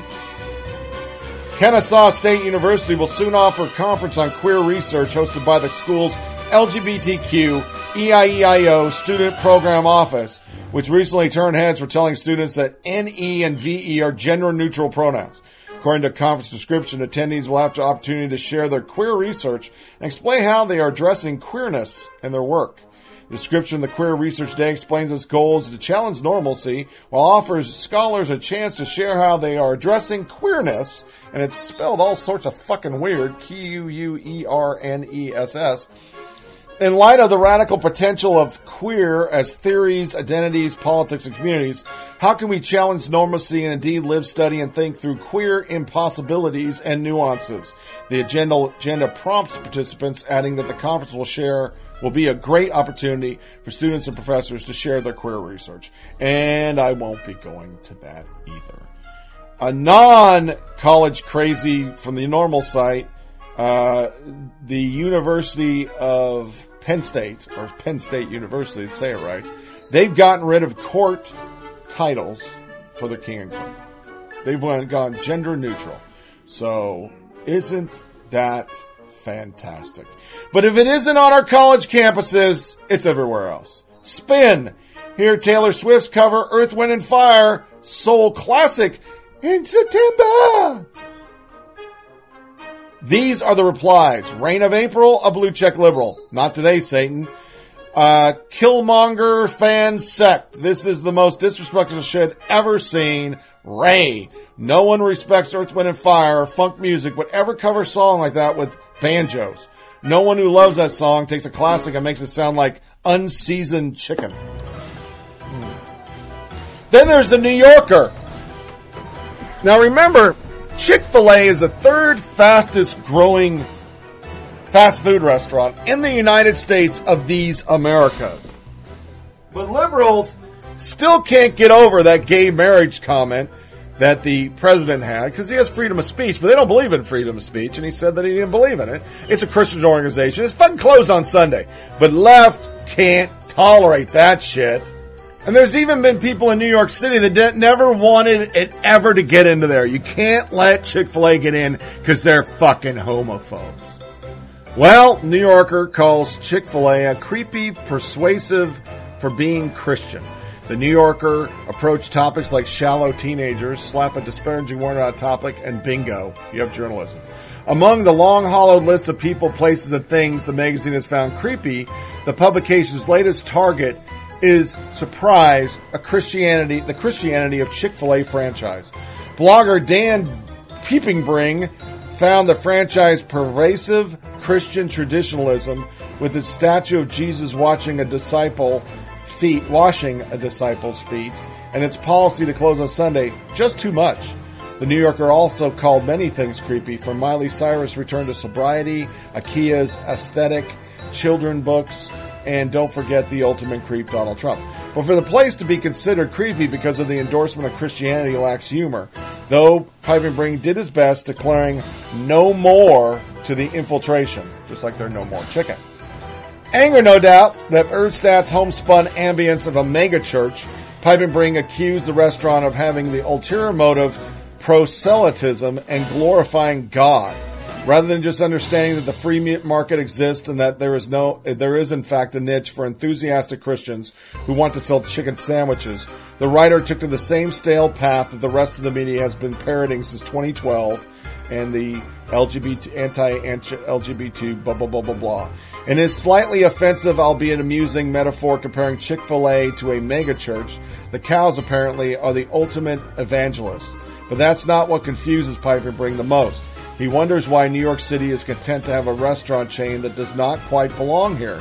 Even though Mayor Bill de Blasio tried to prevent the franchise from opening in the city, there wasn't much controversy when it actually did open its doors, and for the suburban piety displayed by the owner, it's distasteful.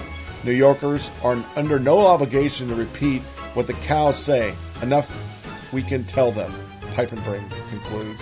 How edgy. Tolerance. It's just like the Roseanne show. No. We boycotted that. It became really good for them and they sold more chicken. So now we just don't let them come in. Tell me if Clarksville, Tennessee refused to let a Starbucks in because they're so liberal that the mainstream media wouldn't be covering that. But in the ever world of clickbait, this was really good for the left. Jill Philippuk. One more thing I learned today, even its most diehard fans don't know how to spell Chick-fil-A. I guess Jesus can do a lot, but he can't make you good at branding. Her next tweet, also every Kenyan chicken and chip shop should open a branch in New York and give Chick-fil-A a run for its money. McFries, which a friend here claims is pronounced MC Fries, not sure that's correct, but I'd like it, would make a killing. Almost all my mentions are people mad I'm making fun of Chick-fil-A and I'm dying. Call me Malice. Chick-fil-A is the fastest growing fast food chain in the country. They must be branding something right. And David Burge with his satire. Maybe you should build a wall to keep out those icky foreigners. But I talked about Starbucks. And here we go with the Starbucks. Black men's arrest at Philadelphia Starbucks prompts city probe amid national outcry. As a side note, or a side note is what I meant to say, this was really hard to get my hands on. Philadelphia.com had this, and they didn't want anybody to have it unless you paid for it. So this is a clickbait extraordinaire fucking story, because to get it, I had to pay $10. And then promptly cancel my subscription just to get the fucking article. Of course, this was done before I quit my job, which is probably not too smart, but whatever. And here's the story. 2 black men were arrested at Starbucks in Philly on Thursday, and witnesses said the men didn't do anything. In a widely circulated video of the incident, at least 2 people who were presented verbally defending the 2 men and questioned why they were being arrested and handcuffed. This is ridiculous, said one white man to a black officer in a video. What did they get called for? Because they were 2 black guys sitting here meeting me? What did they do? They didn't do anything. I saw the entire thing, a woman said. At least 5 police officers were present during the arrest, the video shows. Police have not named the men, and the pair's attorney, Lauren A. Wimmer, also declined to name them at the time. The 2 men had gone to Starbucks to meet Andrew Yaff, the white man, who can be seen in a video questioning the police officers, according to Wimmer. Yaff could not immediately be reached for comment, but Wimmer told BuzzFeed News he is a friend of the 2 men. He runs a real estate development investment and management firm, and the men were meeting with him to discuss a potential residential and commercial real estate opportunity. The 2 men had not ordered immediately upon arriving, and as they were still waiting for Yaff, while they're waiting for him, a white female manager who was on duty at the time asked them to leave. When they said they were just waiting for another person to arrive before ordering, she phoned the police. How many times have we sat in Starbucks minding our own business, waiting for a friend to come, and then we order? When Yaf arrived and found the two men being arrested, he called Wimmer, who he is also friends with. He said the two men were arrested around 5:30 and were fingerprinted and photographed by the police. Oh my God, infringement on their rights! It's called booking, idiots. Police told Wimmer they had arrested the men for defiant trespassing. The district attorney did not approve of the charges, and the two men were released around 2 a.m. Two young black men who were simply waiting to be joined by a friend were blatantly discriminated against based on their race, Wimmer said in a tweet. Not only is this inexcusable, it's illegal. You can see in the video the disposition, as if they were both thinking, I can't believe this is actually happening. This was a highly traumatizing experience for both men, and hopefully they'll be able to recover. The Starbucks manager reportedly called the police, has not been identified, and calls the store where the incident took place did not go through Saturday. The person who posted the video on Twitter could not be immediately reached, and this is clickbait, clickbait, clickbait, clickbait. Starbucks said that according to their company policy, they do not allow non-paying members of the public to come in and use the restroom. Police asked the men to leave the Starbucks 3 times, he added, and they were arrested when they refused to do so. The police had legal standing to make this arrest, Ross said. In short, these officers did absolutely nothing wrong. Ross, who's black, denied the arrests were racist. I will say that as an African-American male, I'm very aware of implicit bias. We are committed to fair, unbiased policing, and anything less that will not be tolerated in the department. In a statement on Twitter, Starbucks apologized to 2 men, as well as customers, and said they were disappointed this led to an arrest. We apologize to 2 individuals and our customers for what took place in Philadelphia. Starbucks takes these matters seriously and clearly has more work to do when it comes to how we handle incidents in our stores, the company said. We're reviewing our policies and will continue to engage the community and the police department and try to ensure these types of situations never happen in any of our stores. The money shot. Despite the company's attempted assurances, however, the arrests have sparked growing outrage on social media, including a Twitter campaign to hashtag boycott Starbucks.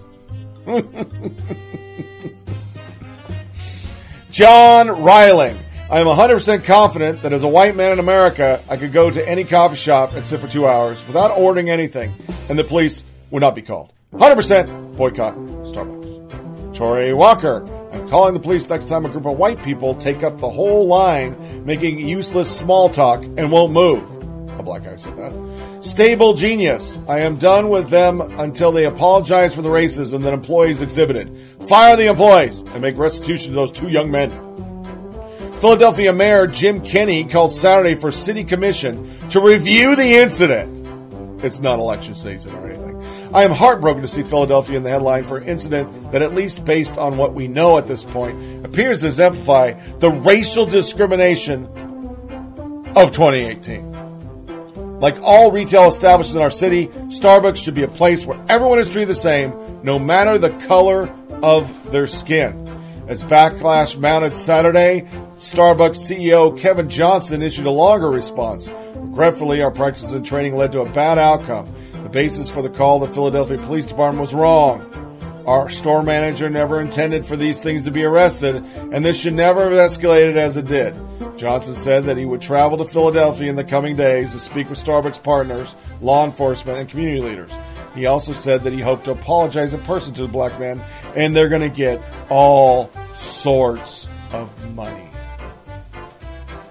Nowhere in this article do they expound upon they were told to leave by the police, and they didn't. Freedom in a free society requires that people understand everybody has rights, just like businesses. No, lefties. Only in the gay world do you get away with the bullshit you get away with.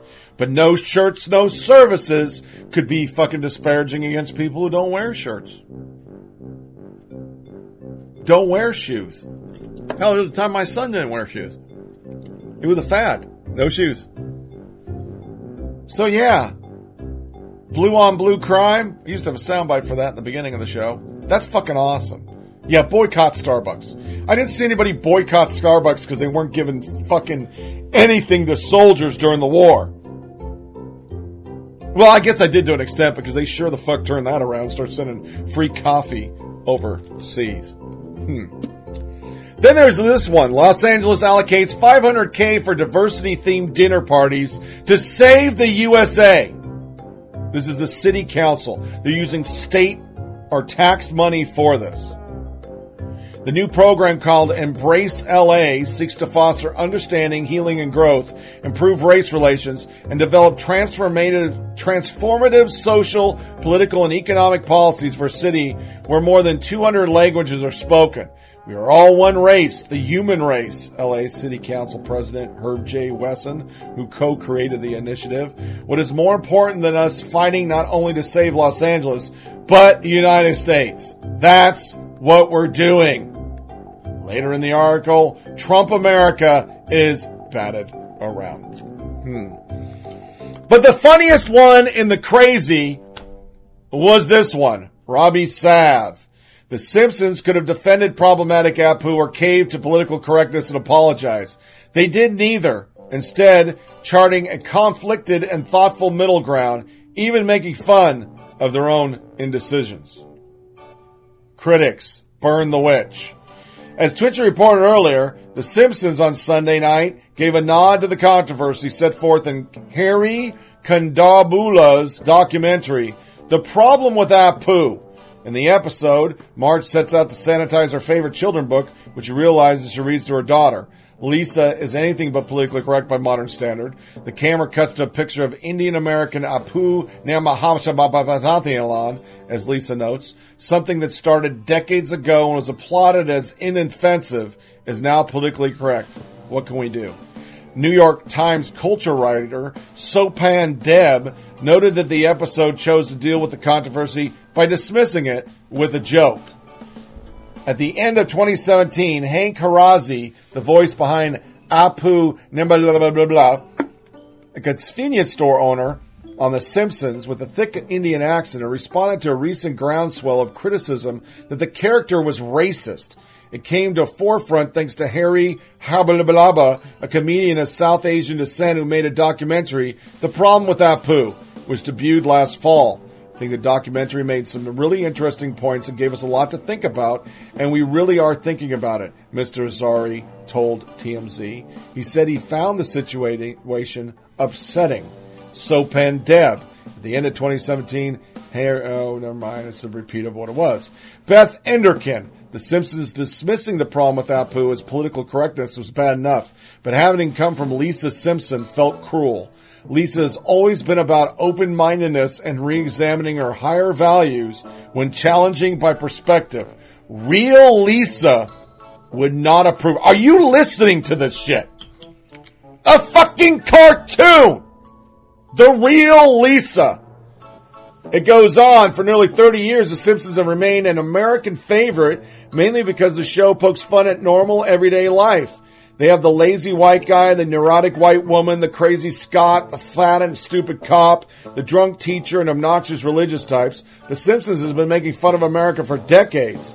And sorry, not sorry, there's no such thing as protected class of people in Springfield. Harry Kankabi, who guesses a comedian, took issue with the show's portrayal of Apu, going so far as to make a documentary about it. Hollywood Reporter, comedian Harry Kankabi made The Problem with Apu on tonight's episode of Simpson. Wow. Politically incorrect? That's the takeaway from my movie and the discussion it sparked? Man, I really love this show. This is sad. From the Hollywood Reporter. In the episode, no good Reed goes unpunished. Marge and Leon, okay, fuck it, it's covered. This is a huge article, sorry, I didn't really brief it before I went to it. Harry Campuli again.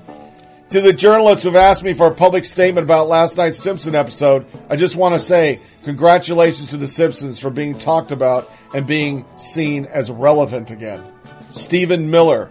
It didn't spark a discussion. Just about everything, everyone saw it for the pointless, ridiculous exercise that it was, including the show.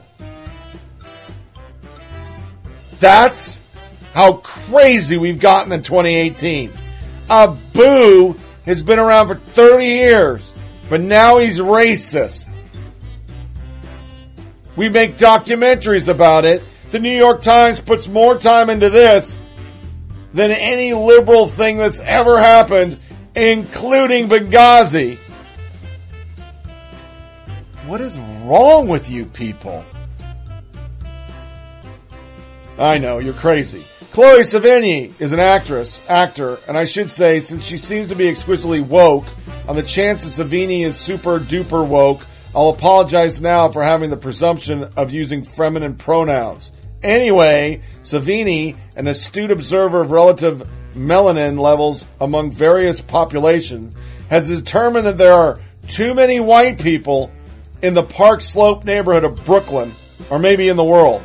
What's more, that surfeit of Caucasian isn't terribly interesting. Sevigny, you see, has been in the movie set in Park Slope, which came up in an interview with left feminist website Jezebel. Asked how much research she does for various roles, Sevigny said, it depends. This white privileged lady in Park Slope, yeah, I know that. There's not that much research that needs to be done on that one. Ha ha, white people, all the same, aren't they? In fact, she called the whole Park Slope movie, Golden Exist, a whitewash. She related that as Golden Exist screenings, the director was confronted about all the whiteness in the movie. He was like, have you ever been at Park Slope? And then you're like, what's he going to do? Fill in all the minor characters? When I watch a movie, it's so transparent when they're casting it in that situation. I'm not saying they shouldn't. It's also like, this is the world. There's too many white people, period. Wow. Okay. I guess we should do something about that. Less white people. I would not be surprised there will not be a political candidate in the next 10 years that will not only call for reparations, they will call for white people to be limited to a certain amount of offsprings. That's how far they're going to take their hate and racism.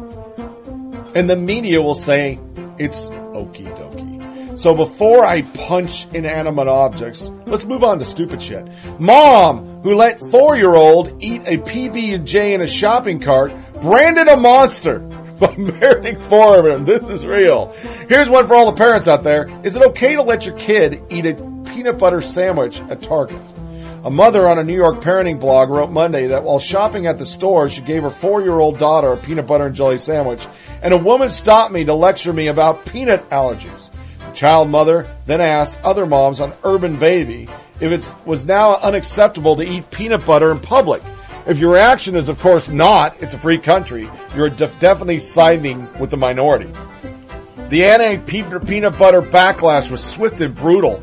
Most responses attacked the mother for potentially endangering children with peanut allergies. Some criticized her for feeding her daughter in a shopping cart, which they considered disgusting. Here are some of the quotes. That's really inconsiderate, one person wrote. So many kids are having life-threatening allergies to peanut butter. Eating it in a shopping cart guarantees it will be smeared on the handles, etc. It's really awful. There are hundreds more. Hundreds more of these people losing it because a lady gave her kid peanut butter and jelly in a public space. Wow. I used to remember when it was you got upset about people hitting their kids in public. But now it's giving your kid peanut butter and jelly sandwiches. And I see dogs and kids in cars left unattended all the time. I don't see that making news. That should be something really important, because it really does threaten the kid.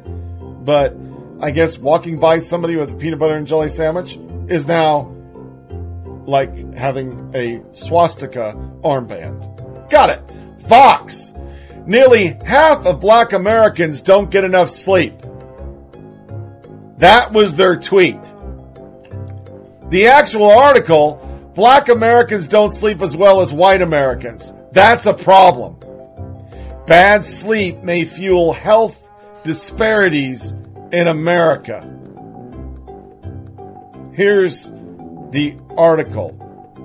In America, you can find inequality between white and black people just about everywhere you look. Stark disparities exist in education and health and income, and they creep into underappreciated parts of daily life too, like sleep. Research shows black Americans on average simply don't sleep as well as white Americans do. They don't sleep as long, they don't sleep through the night as often, and they suffer more heavily from sleep apnea, a potential life-threatening disorder. Other minority groups such as Latinos and Asian Americans also sleep more poorly than white Americans, but the differences are starkness in the black community. The sleep gap is essentially to understand. It's a disparity that is both caused by social inequities and likely to perpetuate them. Infinite Bastard sums up my thoughts on this. Beds are now racist. So, I've been blamed for a lot of things on the internet because I'm a white male, but I've never been blamed. I make you not sleep. If you let white people, I'm not an African American, but if I was, I could say this and it wouldn't be considered a microaggression. But as a black person, if you let white people live rent-free in your brain so you don't sleep, you might want to get some counseling, because that's some crazy ass shit. But not as crazy as this. Nice segue, huh? San Francisco Progressive Church to hold a Beyonce mass. Yeah, this is real. The wildly progressive Church of San Francisco has conferred sainthood on a pop star, Beyonce. The so-called mass is honor for the singer who once gave homage to Black Panthers during a performance. Will be held at Grace Cathedral, an Episcopalian congregation, during their hip young adult service called The Vine. On an event Facebook page, the saintly Beyonce is described as one whose art opens a window into the lives of the marginalized and forgotten. Beyonce at church, that's right, says the page. Come to the Vine SF on Wednesday, April 25th to sing your Beyonce favorites and discover how her art opens a window into the lives of marginalized and forgotten black females. Delivering the sermon will be Reverend Yolanda Norton, an assistant professor of Old Testament at San Francisco Theological Seminary, who also teaches a class titled Beyonce in the Bible. This is the third week in our teaching series, Speaking Truth, the Power of Story and Community. The page concludes, join us throughout May as we look at how we can grow together using each of our unique voices. On top of the building, an idol out of a pop singer, the same church just recently hosted a talk that portrayed Mary Magdalene as a first nasty woman by photoshopping a pussy hat onto a painting of her. From the page, Hillary Clinton is in good company. The story of strong, smart women being insulted and marginalized by agents of the patriarchy is as old as time. If Mary Magdalene was alive today, she'd surely be wearing a pink hat and marching with all who wear that epitaph, nasty woman, as a badge of honor. It's a real flyer. Yeah, that's nice. Police! Women claim wind blew cocaine into her purse. As you all know, I watch Live PD. I've heard my mom's pants, my mom's car. I've never heard the wind put the cocaine into my purse. And this woman, she needs to find Jesus. Women arrested for beheading boyfriend tells cops, let me get my heads. Yeah. That's pretty scary. This one's scarier. A babysitter on LSD tried to take the toys, and that wasn't the worst, cop says. Touted the virtue of dropping acid to unlock the creative process. Jefferson Airplane, the Doors, the Beatles, and the late Apple co-founder Steve Jobs. Even popular contemporary country act Casey Musgrave said she had dropped acid for inspiration while composing a track for a critically acclaimed album, Golden Hour. But taking LSD and babysitting, not a good idea. For one Florida woman, deputies said a Gainesville woman took LSD and then stole toys and $300 wedding ring from the house of the child she was babysitting, according to the Akula County Sheriff's Office. Lauren Margareta Montegrelli, 27, was under the influence of psychedelic drug while babysitting a child around 8 p.m. The baby's father asked Montegrelli to leave when he noticed she was acting strange, but she refused, the University of Florida paper reported. By this point, deputies had arrived, but Montegrelli, who had grabbed a handful of child toys, wasn't taking orders from anyone. According to deputies, she wouldn't drop the toys and kicked the two law enforcement officers. She was whisked to a medical center when staff discovered she had the father's wedding ring also. According to the Akula County court documents, Montegrelli is charged with 2 counts of battery on a law enforcement officer, resisting arrest with violence, burglary of a dwelling, and grand theft. Her bond was set as $55,000. $55,000. you might want to vet your people. Charlene Theron starts getting us to the end of, well, it is our last news and social media nuggets. I might have to leave America because of racism. Oh, God damn it. You are the only woman in Hollywood I thought was attractive, and I knew your politics were bad, but why'd you have to say that? In an interview with Chelsea Handler, oh, God damn it, there it is. Published Thursday in Elle magazine, actress Charlene Theron warned the outspoken liberal talk show host and activist that racism in America was so bad that she might have to leave. And the Trump administration is partially to blame. Of course! During their time together, the South African actress, which I did not know, expressed her feelings on racism since she's from a country that had apartheid. She apparently is an expert. She told Handler, being raised during the apartheid era in South Africa made me so hyper-aware of equality and human rights. She continued down a cringy path of justification. Of course, I have 2 black kids, but that was always something I was passionate about. I didn't even know how to talk about the last year under our new administration. Our new? Well, you're not an American. Well, when all else fails, blame the new administration, especially since it's been around for longer than a year. But wait, according to Theron, it's not the administration that's to blame. It's also just America in and of itself. Yeah. So as we go to our lighter fare, that bullshit is coming out of your hand dryers. Because here's a tidbit to kind of sum up this whole segment. Bathroom hand dryers spray feces particles on your hand. And this whole section just sprayed liberal bullshit all over us. To our lighter fare.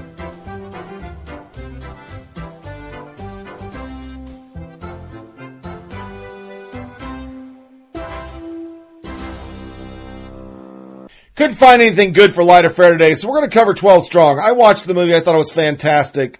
I thought the graphics and CGI looked pretty damn real, and it was pretty close to the book. They added some stuff like people were really injured and things. Those weren't true, but it was a very heroic movie, and as a veteran of those wars who hit the ground right after all this happened and had my own fights, I thought, you know, this is great to see a movie like this. The left, on the other hand, well, they didn't.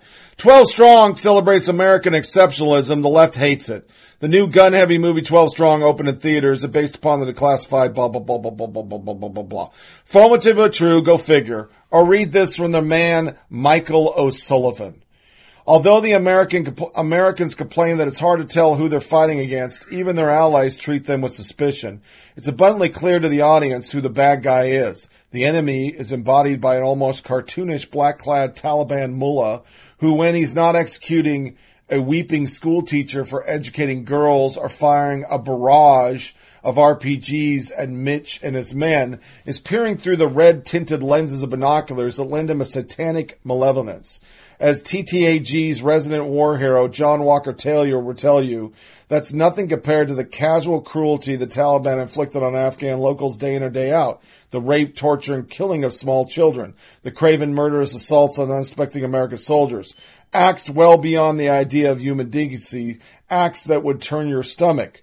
What turns my stomach is the way O'Sullivan can't credit the movie's heroes, and that's what they are, for their patriotism, heroism, and professionalism and honor. He continues, far from the rah-rah kind of war story that some may be used to, 12 Strong is suffused with cynicism. Although refreshing in a way, the attitude flies in the face of everything else the movie tries to tell us. That Mitch and company are fighting to right a wrong, and that it matters. More often than not, 12 Strong feels like a sports movie, where all the stakes rest on a matter of honor and duty, but on a single, not where they rest on honor and duty, but on a single field goal. Here's another bit of bile from the appropriately named Slate magazine.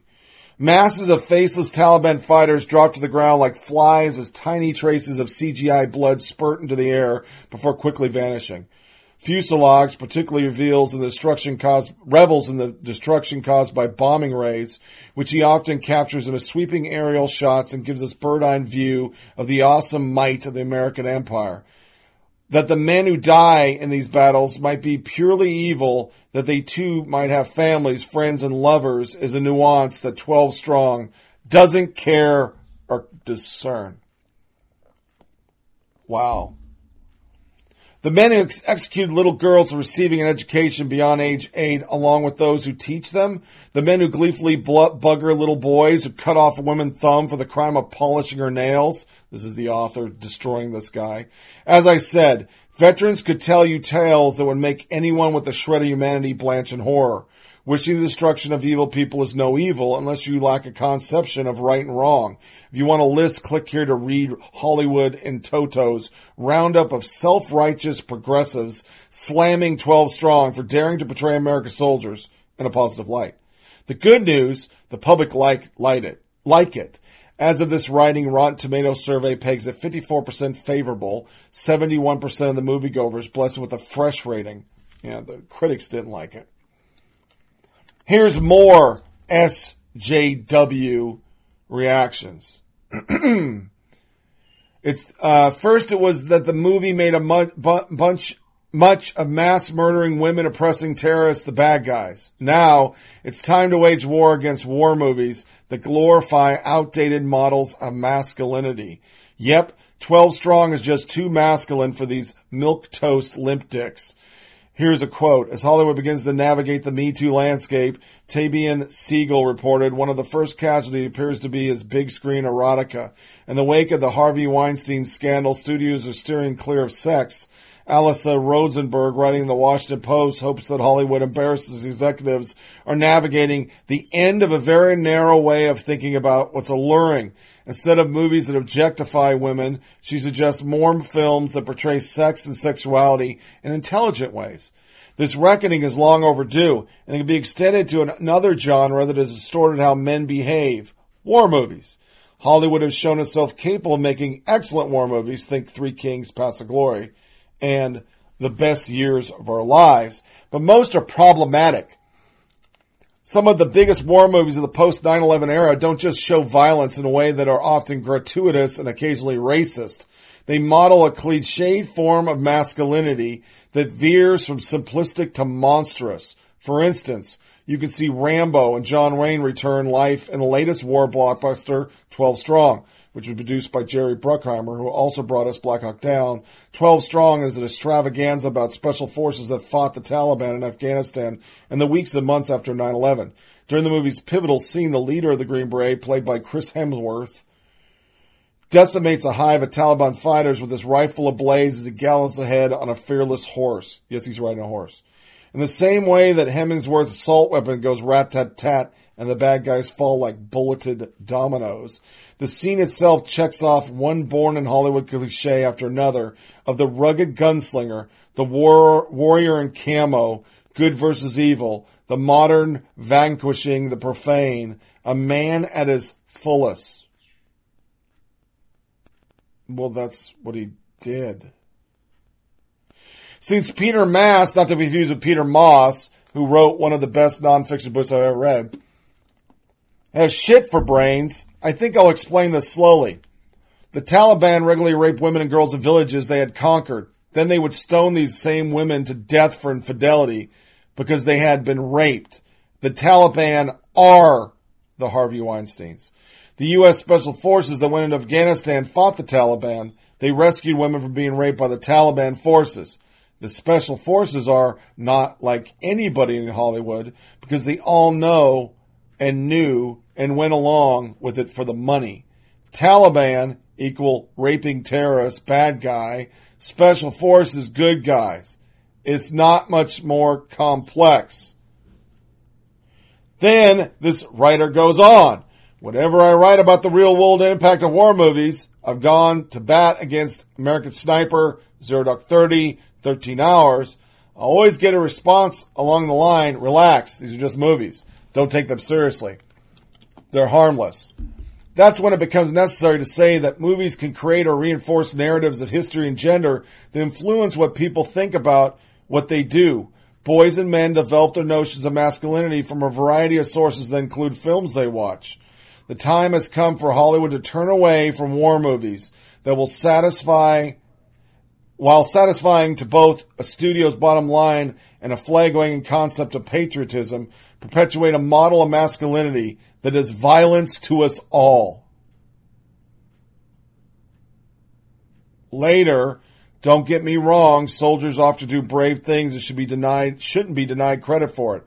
I've reported on the wars in Afghanistan, Iraq, Somalia, and Bosnia, so I've seen heroism for soldiers of many nationalities as well as cowardice and abuse. That's not the issue.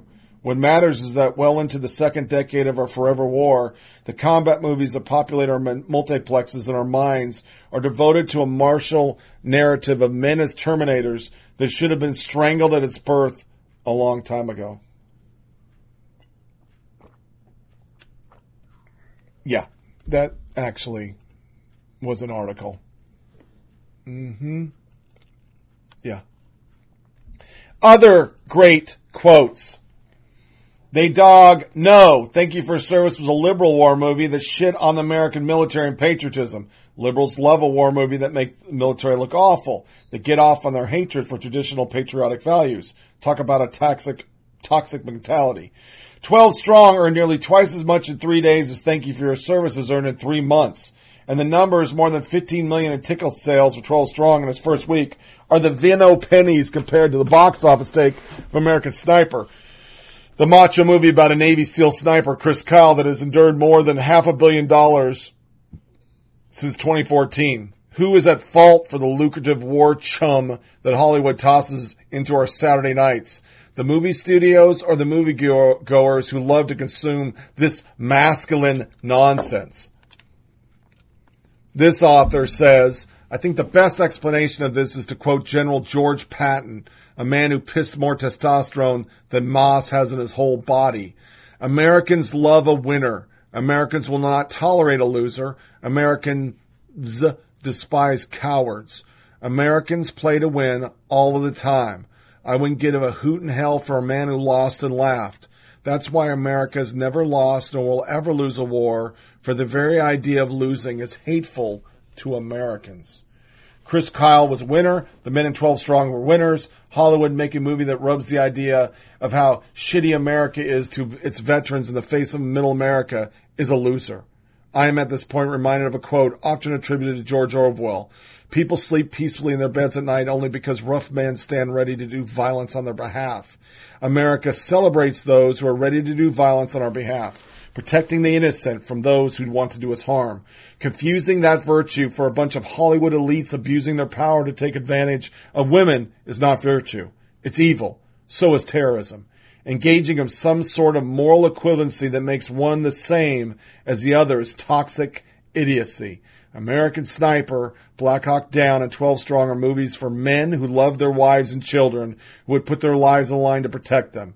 These same movies are criticized by males who need to have another man satisfy their wives. I could read you about 30 articles or reviews on this. They all dog it because it goes back to what I always say on the show. The left hates the military. They hate Christians. They hate gun owners. They hate everybody who's not them. They are the true intolerant people in our country. They have become the new KKK. And I will not take that back. That is who they are. This movie was fantastic. It needed to be told because during all this war, the only stories you know about from our media are ones that America fucked up. We did something wrong. Abu Ghraib. You knew more about that than you know about Benghazi. You know more about that than you know about the IRS scandal. You didn't know anything about that. And in typical fashion, since 9/11, all we've done is attack the people that are fighting the wars. For those who need examples, Murtha, a guy who legally shoots somebody because he was a combatant, and he was called a murderer, and he had to leave the military, honorably discharged. because he was treated so poorly by a senator who was a Democrat who fought in Vietnam, for Christ's sake. You don't know about these heroes. These stories aren't being told because Hollywood hates conservatives, so they only put out anti-patriotic movies. Born on the 4th of July is a movie they love. A John Kerry type soldier who goes over and kills a bunch of people and gets awards for it and then comes back and protests the war he fought in. In John Kerry's case, he then ran as a war hero, which made no fucking sense to me, but whatever. But if you haven't seen 12 Strong, go see it. Fantastic movie. I bought the fucking thing because it was that good of a movie. And I think it's a perfect analysis of what we just covered for the last 2.5 hours. There's a sect in our country that hates it so much and hates its populace and hates everybody that doesn't see the world as them. And they are trying to destroy it. I've said it for the last 6 podcasts. I'll say it for a 7th. We will have a civil war, and it won't be started by normal Americans. It'll be started by these intolerant fucks that are going to overstep their boundaries and try to take the liberties away from everybody who doesn't see their worldview. It won't be the alt-right. It will just be the left.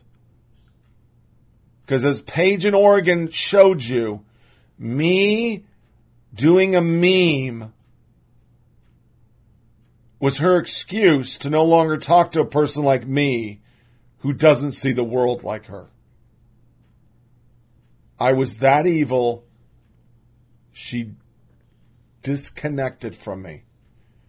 They can't even fathom that other people think unlike them. And if you've gotten that far in your politics that you believe everything other than what you think is wrong, that is the most un-American concept you can have.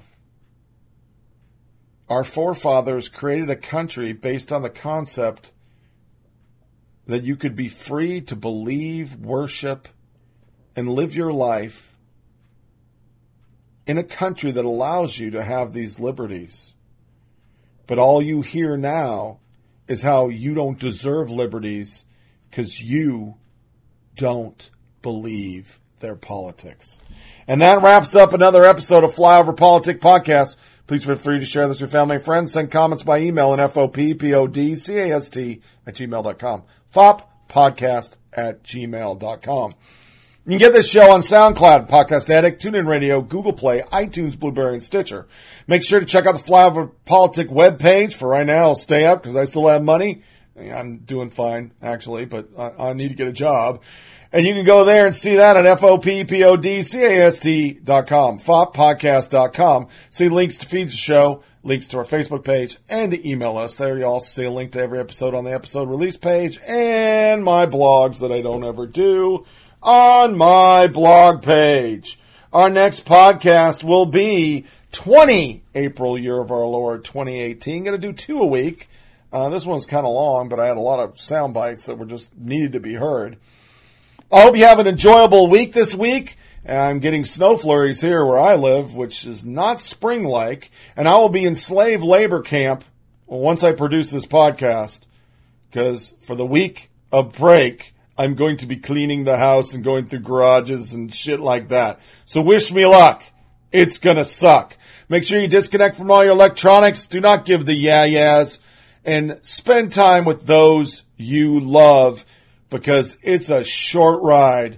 You gotta make every day count. Tune back in Friday. As always, thanks for listening, and take care. Thanks for listening to this episode of Flyover Politic Podcast. Remember to check out our website at foppodcast.com. And remember, it's a short ride. Make every day count.